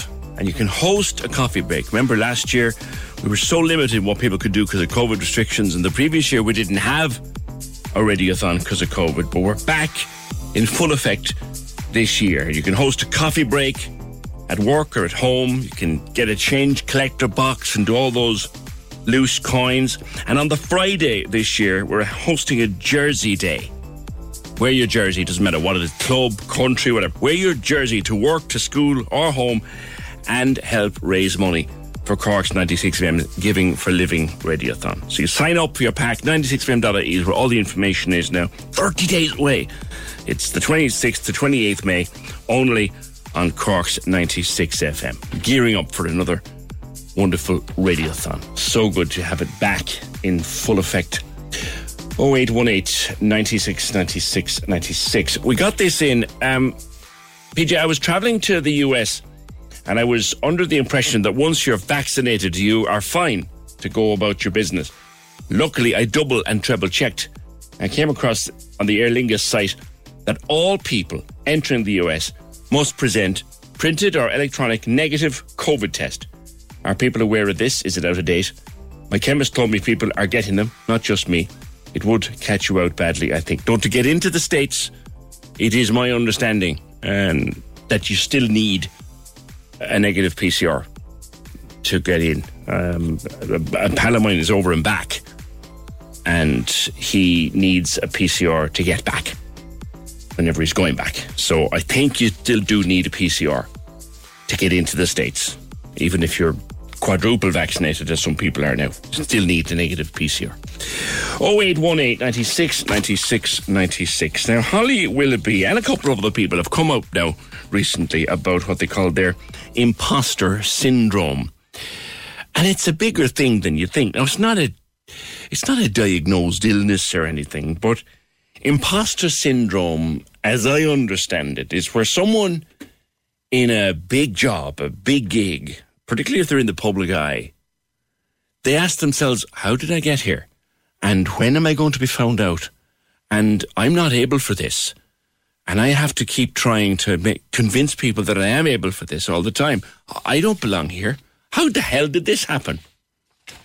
Imposter syndrome. I want to talk about it a little bit after Holly Willoughby spoke about her time in the early days of the programme she does, This Morning Show, where she co-hosted, and she's great on it. But when she got the gig, she's talked recently about how terrified she was. Oh God, I've got the job. Can I actually do it now? And Dr. Anne-Marie Craven is the course director at psychology in University of Limerick. Anne-Marie, good morning to you.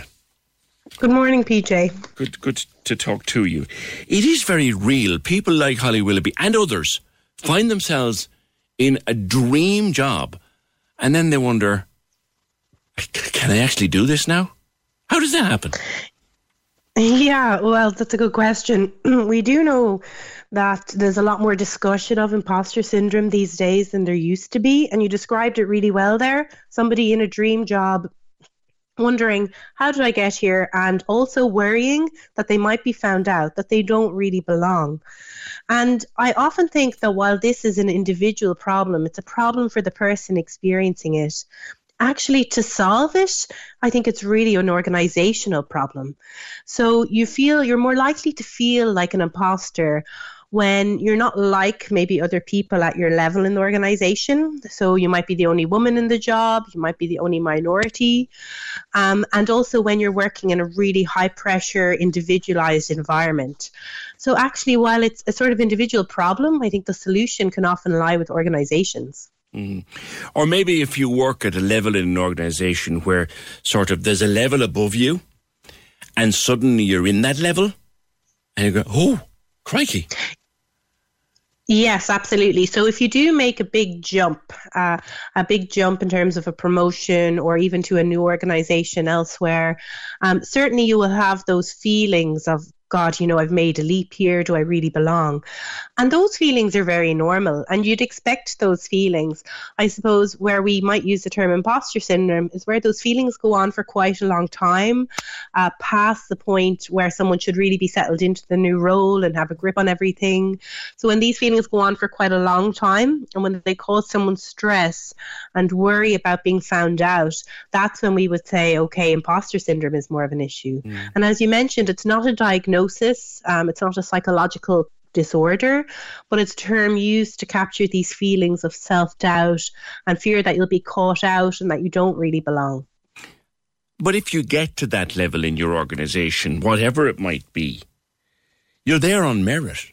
No one got you there because you looked well. You're there on merit. You're there because the people who employ you and pay your wage are confident that you're able to do the job. Absolutely. I think anyone in the role they have, you got it for a reason.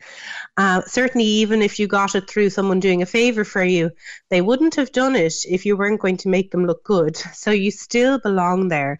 So I think that's really important if somebody had feelings of imposter syndrome, to remember that actually you do belong in the job, and you'll be told pretty quickly, I think, if you don't.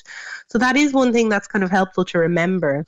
I think another thing that's helpful to remember is that identities matter. So if you feel like a fish out of water, it's not necessarily because you're not up to the job. It might be because you are in a particular group that's not the most common group in that organisation. Or maybe you're in a new role in an organisation that hasn't been created before. So really identify why you're feeling that. Are you really, is it really about ability, or is it about maybe not looking like everybody else in that organisation? We all have an internal critic. And sometimes we need to tell that internal critic to pipe down a bit. Yeah, I would say so. I think there's some ways around feeling like that kind of critic as well. You see imposter syndrome is more likely in a sort of high pressure, individualized environment where everything might rest on you. And that's not good, because it leads people to kind of engage in perfectionist behaviors, often avoid delegating work because they need to have control over it themselves. So it's not good, and it can lead to burnout in organizations as well. So that inner critic isn't helpful. But I do think the solution can often be to look at ways of sharing the load. So, for example, it shouldn't all be on you.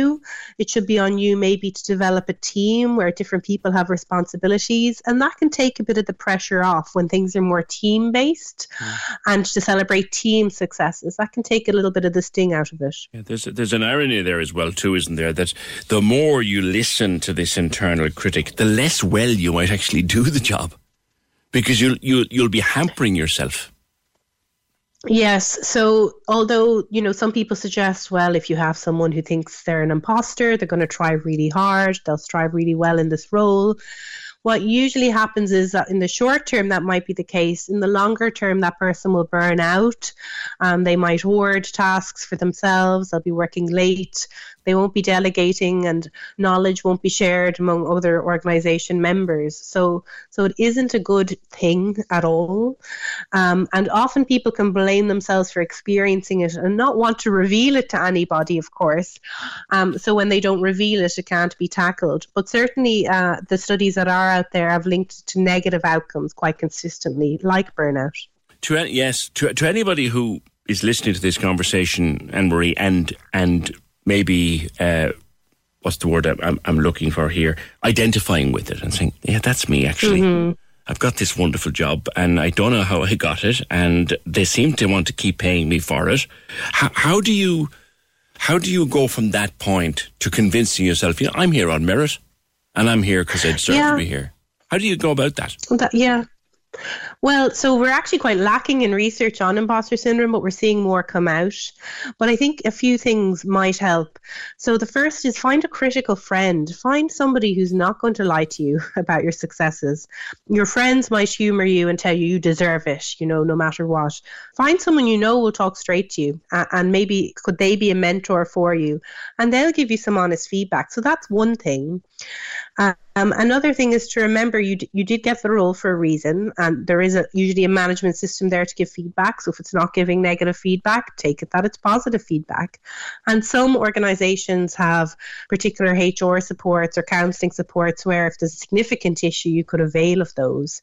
Also, I think setting team-based goals and really celebrating team successes can help, because if you are fostering a team around you and celebrating their successes, it allows you to kind of enjoy success and take it as a team success. That's something that even an imposter can do, but that might also negate your own feelings of imposter syndrome. Yeah. You mentioned the friends, and something I learned many years ago is that a great friend, a friend will tell you what you want to hear, but a great friend will tell you what you need to hear, and they won't be afraid of telling you. That's it. If you can identify someone who's not afraid of telling you, and in some big organizations, they probably have mentorship schemes where they'll find somebody that you don't know who'll sit down with you and give you that kind of feedback. I also think there's one other thing you can do. If there's a skill you feel you lack, consider upskilling and plug the gap. So then that gap is objectively gone. So, for example, you aren't familiar with a particular kind of software you need for your role. Everybody else is familiar with it and you need to manage them. Do a short course in that. Okay, so you've plugged the gap, so you don't have an excuse anymore. On paper, you meet the criteria. So that can be another strategy. There's a thing as well, in that if you are surrounded by people who are, like you say now, you chose the example of using software, and you struggle with it, you shouldn't be afraid, should you, to say, come here, can we sit down for an hour? Because I'm not quite getting this. You shouldn't be afraid to ask that. And everyone has different skills. That's important to remember. And that's the reason why people are in teams, to bring something different to a team. So everybody can't have the same skill set, and not everyone can keep up to date with all of the skill sets. So I don't think you should be afraid, though I would say you're probably taking a bit of someone's time. So certainly make sure it's an appropriate amount of time. And maybe they could even give you pointers, give them an out. So would you have time to go through this with me? Yeah. Or if not, is there somewhere you'd recommend where I could learn a bit more about this? That can be a good way of going about it. Okay. Anne-Marie, thank you very much for your time today. Dr. Anne-Marie Craven lectures on psychology at University of Limerick. It's out there. You probably all know someone who's got imposter syndrome. You might even know it yourself. I remember, listen, to be very honest, when I got this gig first, back in 8 years ago now. Yeah, over 8 years ago. I said, yeah, you're kidding me or what? And hey, I'm still getting away with it. 0818 96 96 96. Just another couple of your comments that I've been holding up. Yes, I mentioned this. Now, we got this message, and we got other messages too.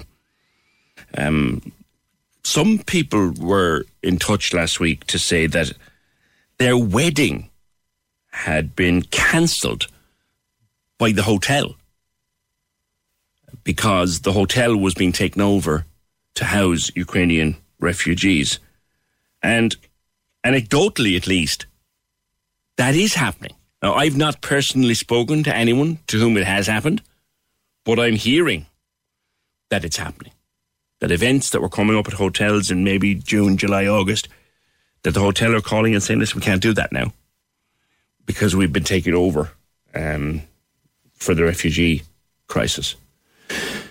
Anyone that's happened to? 0818 96 96 96. Now, here's a different one. We're trying to get a statement from the bar here, a place that we all know well. You would know it well too. So I'm not going to mention it unless and until we get a statement. We have a communion in 2 weeks on the 7th of May. And we had a place booked for some time for a meal for 25 adults and kids.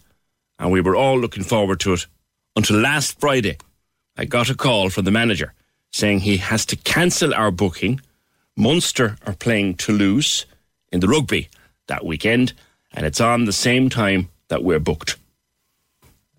Now, this is how our listeners interpret. Well, if the game wasn't on, our money's no problem, but now our money isn't good enough because they'll pack out the pub anyway and make a lot more money.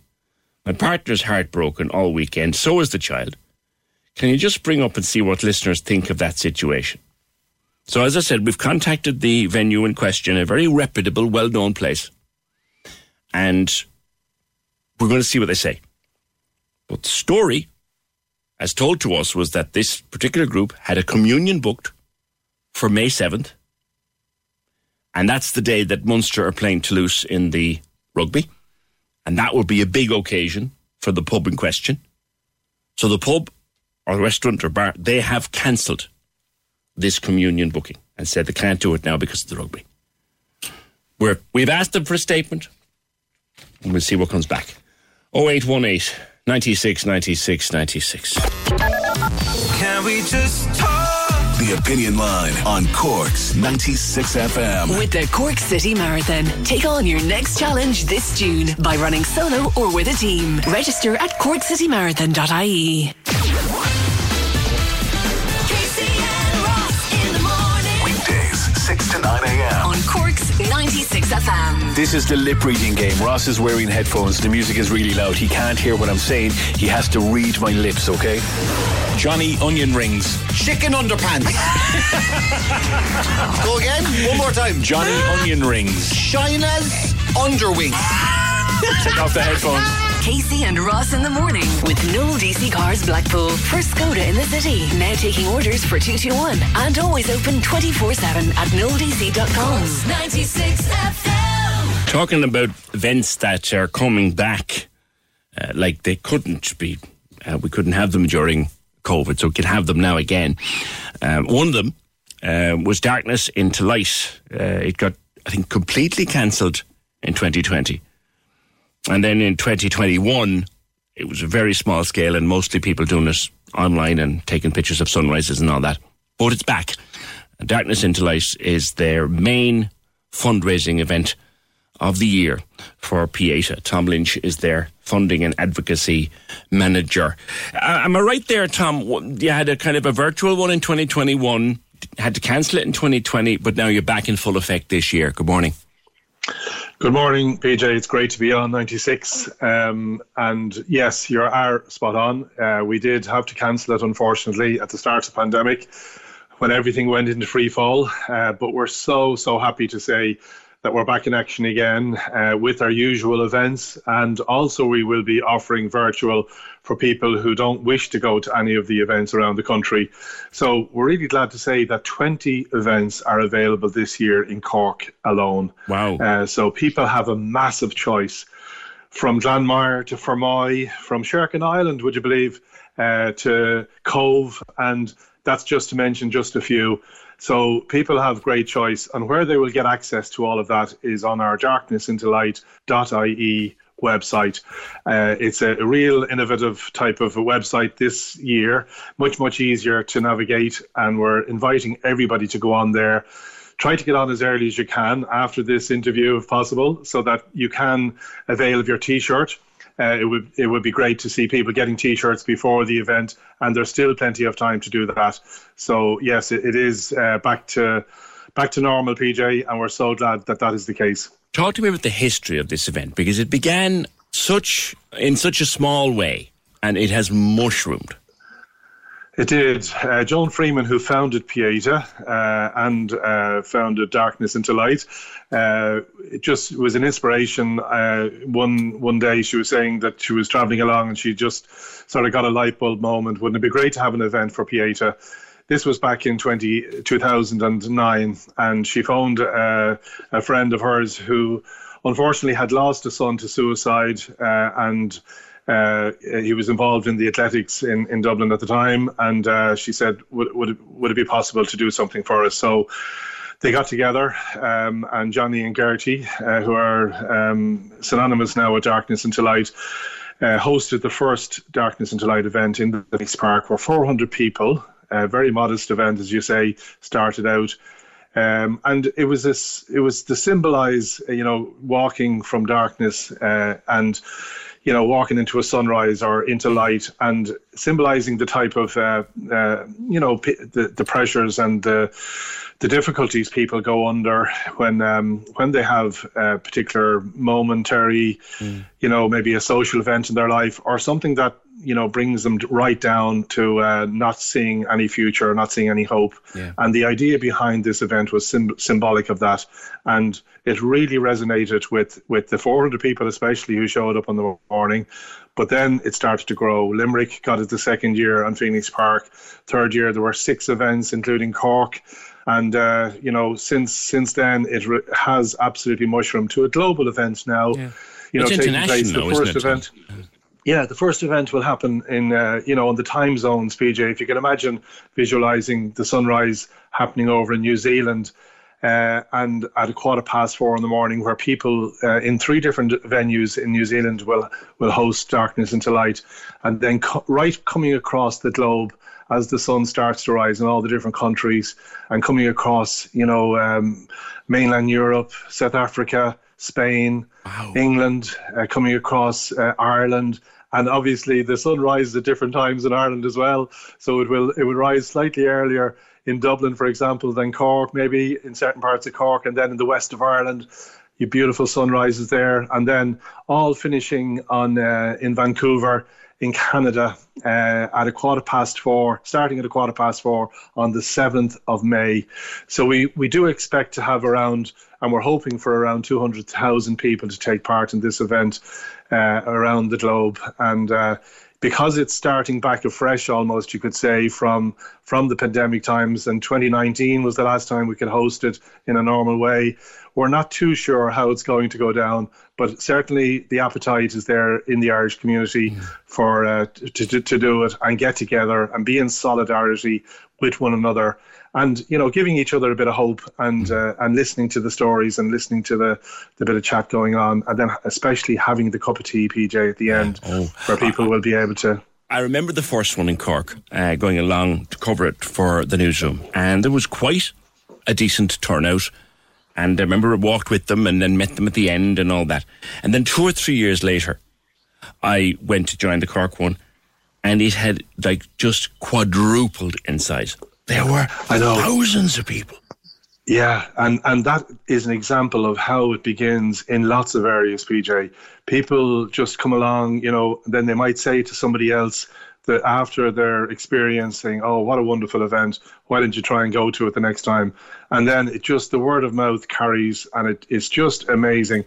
And I do remember Geraldine in Cork hosting the first event, and she just did an amazing job on it.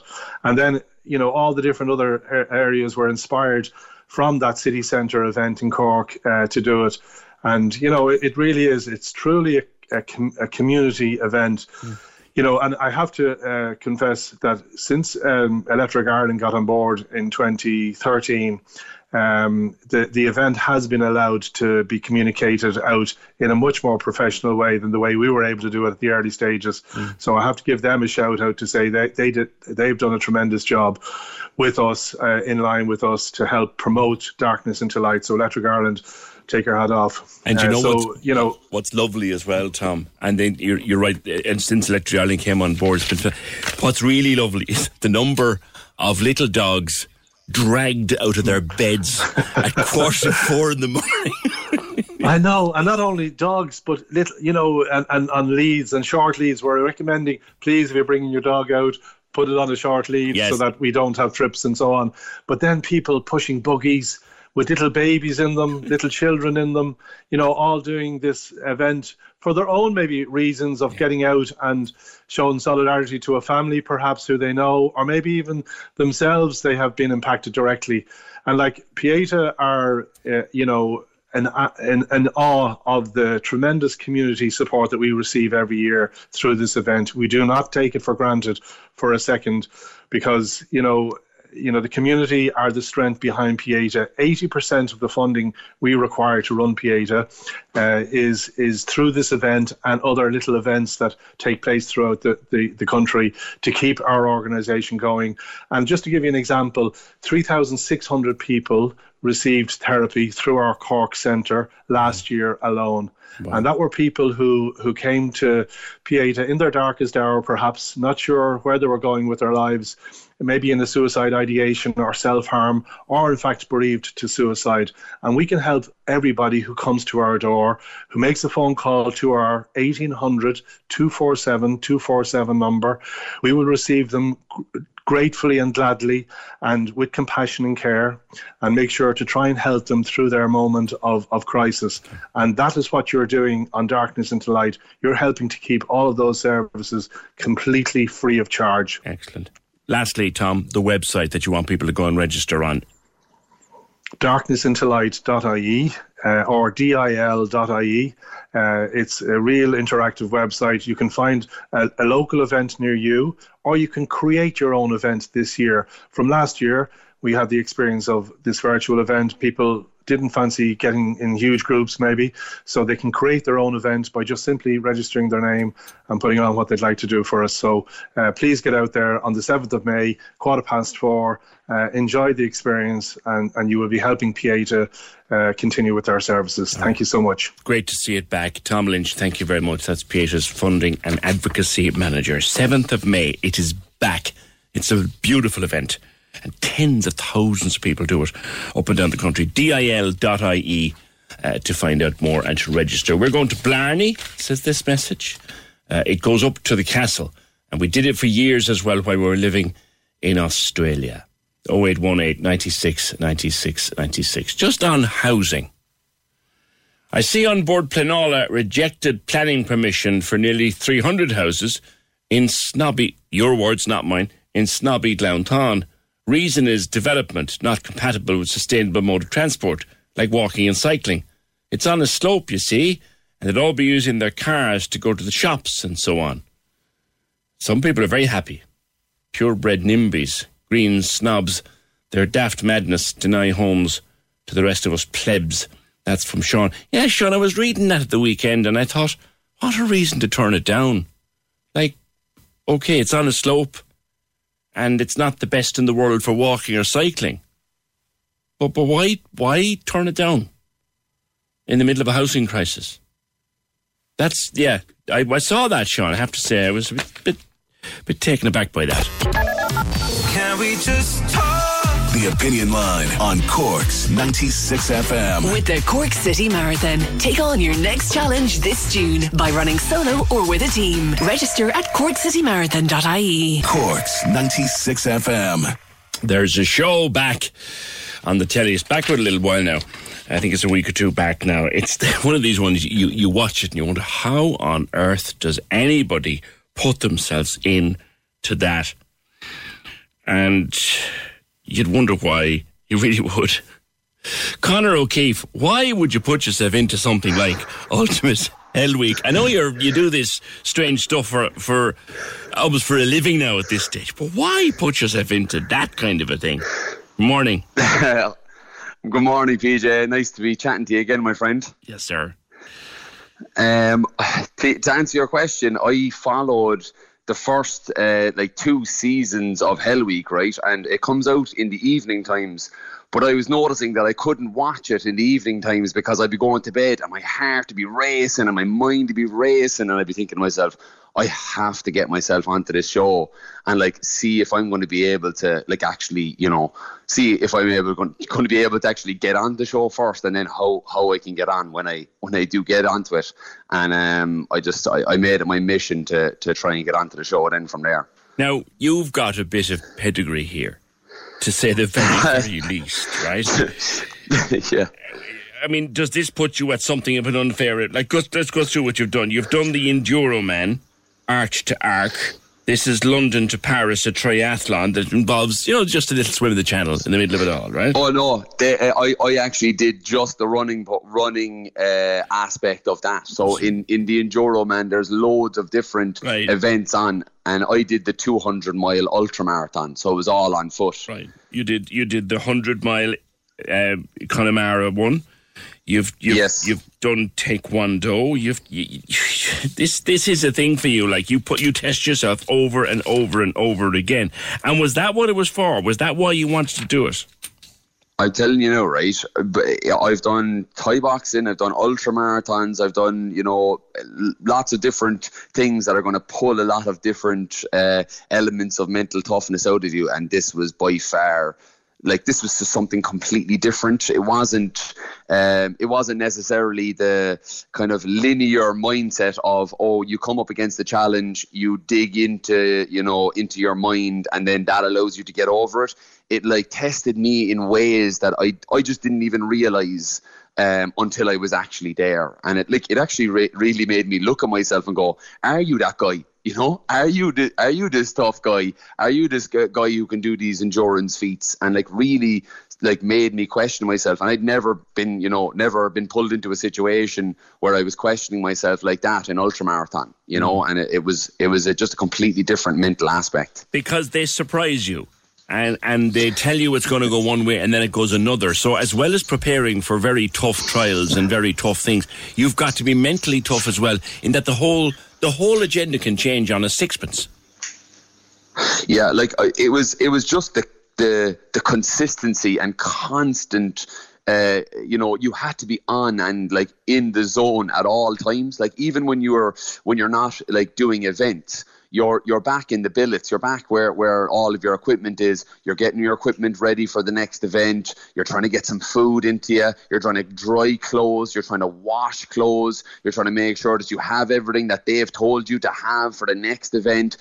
Then once you have all of your kit done, you're looking around at your buddies. You're looking around at your friends that you've just made, the other recruits. You're making sure they're getting on okay. How's your pack looking? Is your helmet on right? Do you have your armband on?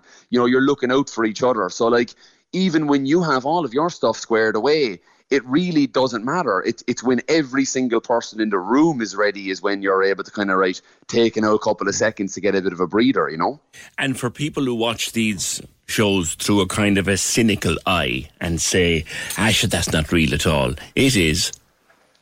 Well, I'll tell you now, right? I just said it there to you live on air, and I remember talking to you about this as well in the past. I've ran 200 miles, right? 324 kilometres. It took me 2.5 days to do that, and this was harder than that. And this is and that's no joke. And it was more. It took more of my mental capacity to do it, and that's the level that this is at. I thought, as you just said, that I would have had a pedigree, that I would have had this kind of ability to kind of get through these tough tasks, but it's the way they make you doubt yourself. It's the way that they constantly make you feel like that, you're not up to par, you're not into that standard, you're not where you think you are. That's that element that makes you question yourself that in a way that you haven't questioned yourself before. I'm not allowed to ask you how you did, I know. Yeah, no, I wouldn't say it to anybody anyway. I think that it's it's one of those things where each week as people kind of start to get more and more into the show, they'll start feeding more into the people that they like or that they want to kind of to do very well in, and I wouldn't rob that from anybody. All right, okay, number 11. Yeah. Yeah, number 11. I'm number 11. We'll be watching with interest. Conor, thanks. That's Conor O'Keefe, of course, runs an adventure company as well. He's one of the fittest guys you'd ever meet, and he's struggling with this Ultimate Hell Week, the Special Forces course. If he found it tough, what about the other poor devils on it? Thanks, Conor. 0818 96 96 96. Just on the American requirement for COVID tests, we got that call asking us, did we realise that if you're vaccinated, you still need a PCR to get back into the US? Now, I can check that out myself immediately here, and will do later. I have a definite answer for you tomorrow, but I think you still do need a PCR to get into the States. I've recently returned from the USA, says this email to opinion@96fm.ie. My antigen test was checked by the airline, American Airlines, but not on arrival in the US, and nothing for coming back. We'll get certainty on that between now and tomorrow. Experience Ed Sheeran twice in Cork and Paris. With Blackpool Shopping District, no gimmicks, no notions, no paid parking, just shopping. It's what they do best. When you're closer, give me the shivers. Cork's 96 FM. Now, John is in Pinecroft in Grange. Hey, John. Hiya. Hiya. Are you going? You hoping to go the weekend?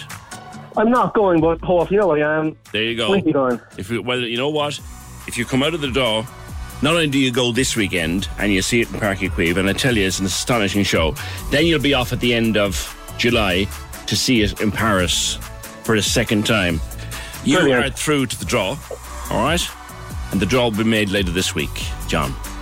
Cheers, PJ. Cheers, man. Take care. That's John McCarthy in Pinecroft in Douglas. Hopefully, if he's drawn out, he'll be heading off to see Ed Sheeran, Parky Queeve, April 29th, and then on to Paris on July 30th. Last couple of chances for you to qualify now today. Simon will have some this afternoon. You're listening for the hits of Ed Sheeran, and every time they play, you need to text or WhatsApp for your chance to get in the draw to experience Ed Sheeran twice in Cork and in Paris. It's with Blackpool Shopping Districts. No gimmicks, no notions, no paid parking, just shopping. It's what they do best, and it's all with Cork's 96 FM. And I'm telling you, it's been a long time since I saw a gig, an artist that I wouldn't have classed myself as a massive fan. I would have liked his tunes, some of them more than others. But what a show. If you've got a ticket for Thursday or Friday night, you are in for a treat. It's an assault on the senses. It's absolutely marvellous. 0818 96 96 96. Yes, you do need a PCR, says this man. Thanks for that. You do need a PCR. My husband just flew to Dallas and he needed one. Thank you. 0818 96 96 96. Now, there's a new dating show. It started earlier this month. It's called Romeo and Duet. It's a whole new different kind of dating show. It's a bit like Married at First Sight, and then it's kind of a musical thing, and it's a weird combination of all different kinds of shows. Now, a couple of weeks ago, Fiona was talking to Michael Crowley about being on it. And Michael, it's gone well for you. You're recording a song, I think, at the moment in the studio in London. From Middleton, I think. Good morning, sir. Hello, PJ, how are you? Good. It's a strange show. Describe it. The best way I can describe the show, it's like The Voice meets Cilla Black's Blind Dating. Okay. And yeah, I mean, it's a fun show. It's lighthearted. It was an absolute honour to be a part of it. And yeah. It's hosted by Oti Mabuse, who was on Strictly Come Dancing. So for someone who hasn't seen it, outline the format, how it works. So basically there's 4 pickers per episode, and each picker has 4 singers to choose from. And once each picker has picked their singer, then they go on to duet against the other duet couples to win the episode. Right. And win a date. Sponsored by ITV and Virgin Media. So you got to sing your way to a date. I did indeed, yes. And you did, and you won as well. Now, I did, yeah. You, of course, you're based in London a while now, are you? I've been in London since September. Okay. And did you go to enter the show, or are you studying over there, or what are you doing? So basically, yeah, I moved over here in September to make it as a singer, and at the moment I'm currently recording my first single, which I'm going into the studio later on today to record, which I'm very excited about. Mm-hmm. But I've been working on an album for the past 2-3 years. Brilliant. So I came over here with the dream of making it as a singer, getting my album produced, ready to put it out. And then, yeah, it's kind of funny really, because I was just looking for audience tickets for, the Graham Norton show or the Alan Carr show. And I stumbled across an ad saying, would you like to be in this new show that's on ITV? It's called Romeo and Duet. Do you sing? And I just thought, why not? Why not go for it? Why not see what it would be like? And yeah. Just like that. You were looking for tickets for a show and you ended up being on the show. Literally. So crazy, like so mad how it just all worked out. Yeah. You studied in Barcelona? Yes, so I studied in the Institute of the Arts Barcelona. Right. I studied musical theatre. I did a 3-year degree course there. Okay. And sort of, I mean, you remember Patrick, who was on Last Singer Standing last year, you're based in on there for work. I mean, is there loads of work over there? In Barcelona, is it? No, in London. Yes. Oh my God, there's massive opportunities. There's opportunities everywhere over here. This is definitely the place to be. Yeah. It's kind of the centre of the theatrical world, really, when you think about it. Absolutely, yeah. You just hit the nail on the head. That's exactly it. So what happens with the rest of them? You've come through, you won, you're and all that. So what happens next now? There's a final. Is there a ticket? No. So there's no. Every kind of episode is a standalone episode. So there's no final. There's no next. Okay. I won't be anything else. That was just all I was in. But so you're a winner then. It was I'm a winner, yes, and it was an amazing experience. And I mean, I still can't believe it myself. I'm still pinching myself to believe it's real. But so will you meet this date again? Well, do you know what? We went on our second date. We had our date already, and it went very well. And he's a lovely guy, and he's a very good friend. But for us, we're just going to be friends. Gotcha. And yeah. I mean, the moment where I got to confess, I didn't see it. The moment that you win, what's that like? I came here, I applied for audience tickets for something. Now I'm here singing in it, and now I'm after winning. Do you know what? I actually, when they were announcing the winners at the time, I remember standing there looking at the screens and everything and how it all happens, because imagine being on it from the other side instead of watching on the TV. And I was just kind of taking everything in, and then OC announced the winners, and you don't see it on the show because they obviously cut it, but I don't react because I didn't hear her sing the winner, or I didn't hear her announce the winners. So I kind of look at River and I'm like, oh my God, did she say us? And he was like, yeah. And then I was like, oh my God, I can't believe it. Yeah, it was amazing. It was crazy. Could you record with him again, do you think? Say that again, sorry? Would you sing with him again? Yeah, definitely. Oh my God, he's amazing. He's so talented. Of course I would. Right. I think there's a good friendship there. There might be more though, do you think? When is your own stuff coming out? My own stuff will be out in a couple of weeks. As I said, I'm going into the recording studio now today to put down my first track, which I'm very excited about. It's a ballad. It's kind of the best way I can describe it. It's probably like Adele, Sam Smith kind of vibe. Cool. And yeah, it's a tearjerker. Is it one you wrote yourself? Yes, it's one I wrote myself. It's actually the first song I ever wrote. So okay. I'm excited. I'm quite nervous to put it out there because obviously it's my own work, but I'm excited. It's what I want to do. It's a hard business to break into these days, Michael. It really is, Very hard business to break into. It is. It's very hard, and there's no set route on how you do it. It's not like you just go to school or go to college and you become a doctor and kind of that way. It's literally about all kind of who you know and being in the right time at the right place and that kind of thing. So it is very hard. When you see 80,000 people packing into a stadium for a fella with a guitar, do you start dreaming that could be me one day? I mean, that is the dream. I've always said, kind of my biggest dream is to stand in front of thousands of people and to hear them singing my lyrics back to me. That's just the ultimate dream for me. Do you get to perform in Cork? Do you get back to Cork much? Not really. I kind of come home for Christmas, and I'm actually coming home in the summer because my mother's getting married, so I might perform at that. That'd be good, wouldn't it? All right, listen, Michael. Yeah. Delighted for you, and good luck with the musical career, and thank you so much. Good luck with this new pal of yours, River. I don't know. Thank you. You're keeping your cards close to your chest there.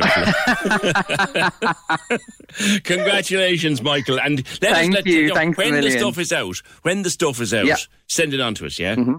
Of course, I will. All right, thank you man. so much. Thank you for the opportunity. Cheers, Michael Crowley, who from Middleton, who was on this new Romeo and Duet. Forgive me, I haven't seen it yet, but it sounds like crazy stuff. It sounds like you actually get a date by singing. You're singing for your supper. That's what you're doing. You're singing for your... gas. 0818 96 96 96. Yeah, you do need a PCR to go to the States. I'm trying to think, is there anything else I have forgotten to do? Do you know what it is? If it is, I'll do it tomorrow. We also had an email last week about fostering. Remember, we featured a lot on fostering last week on the programme. We had a long email that was been sent to all the politicians about being a foster carer. And I said I'd come back to it, and I will do that and loads more when we're back tomorrow, just after 9. Can we just talk? The Opinion Line on Cork's 96 FM. With the Cork City Marathon. Take on your next challenge this June by running solo or with a team. Register at corkcitymarathon.ie.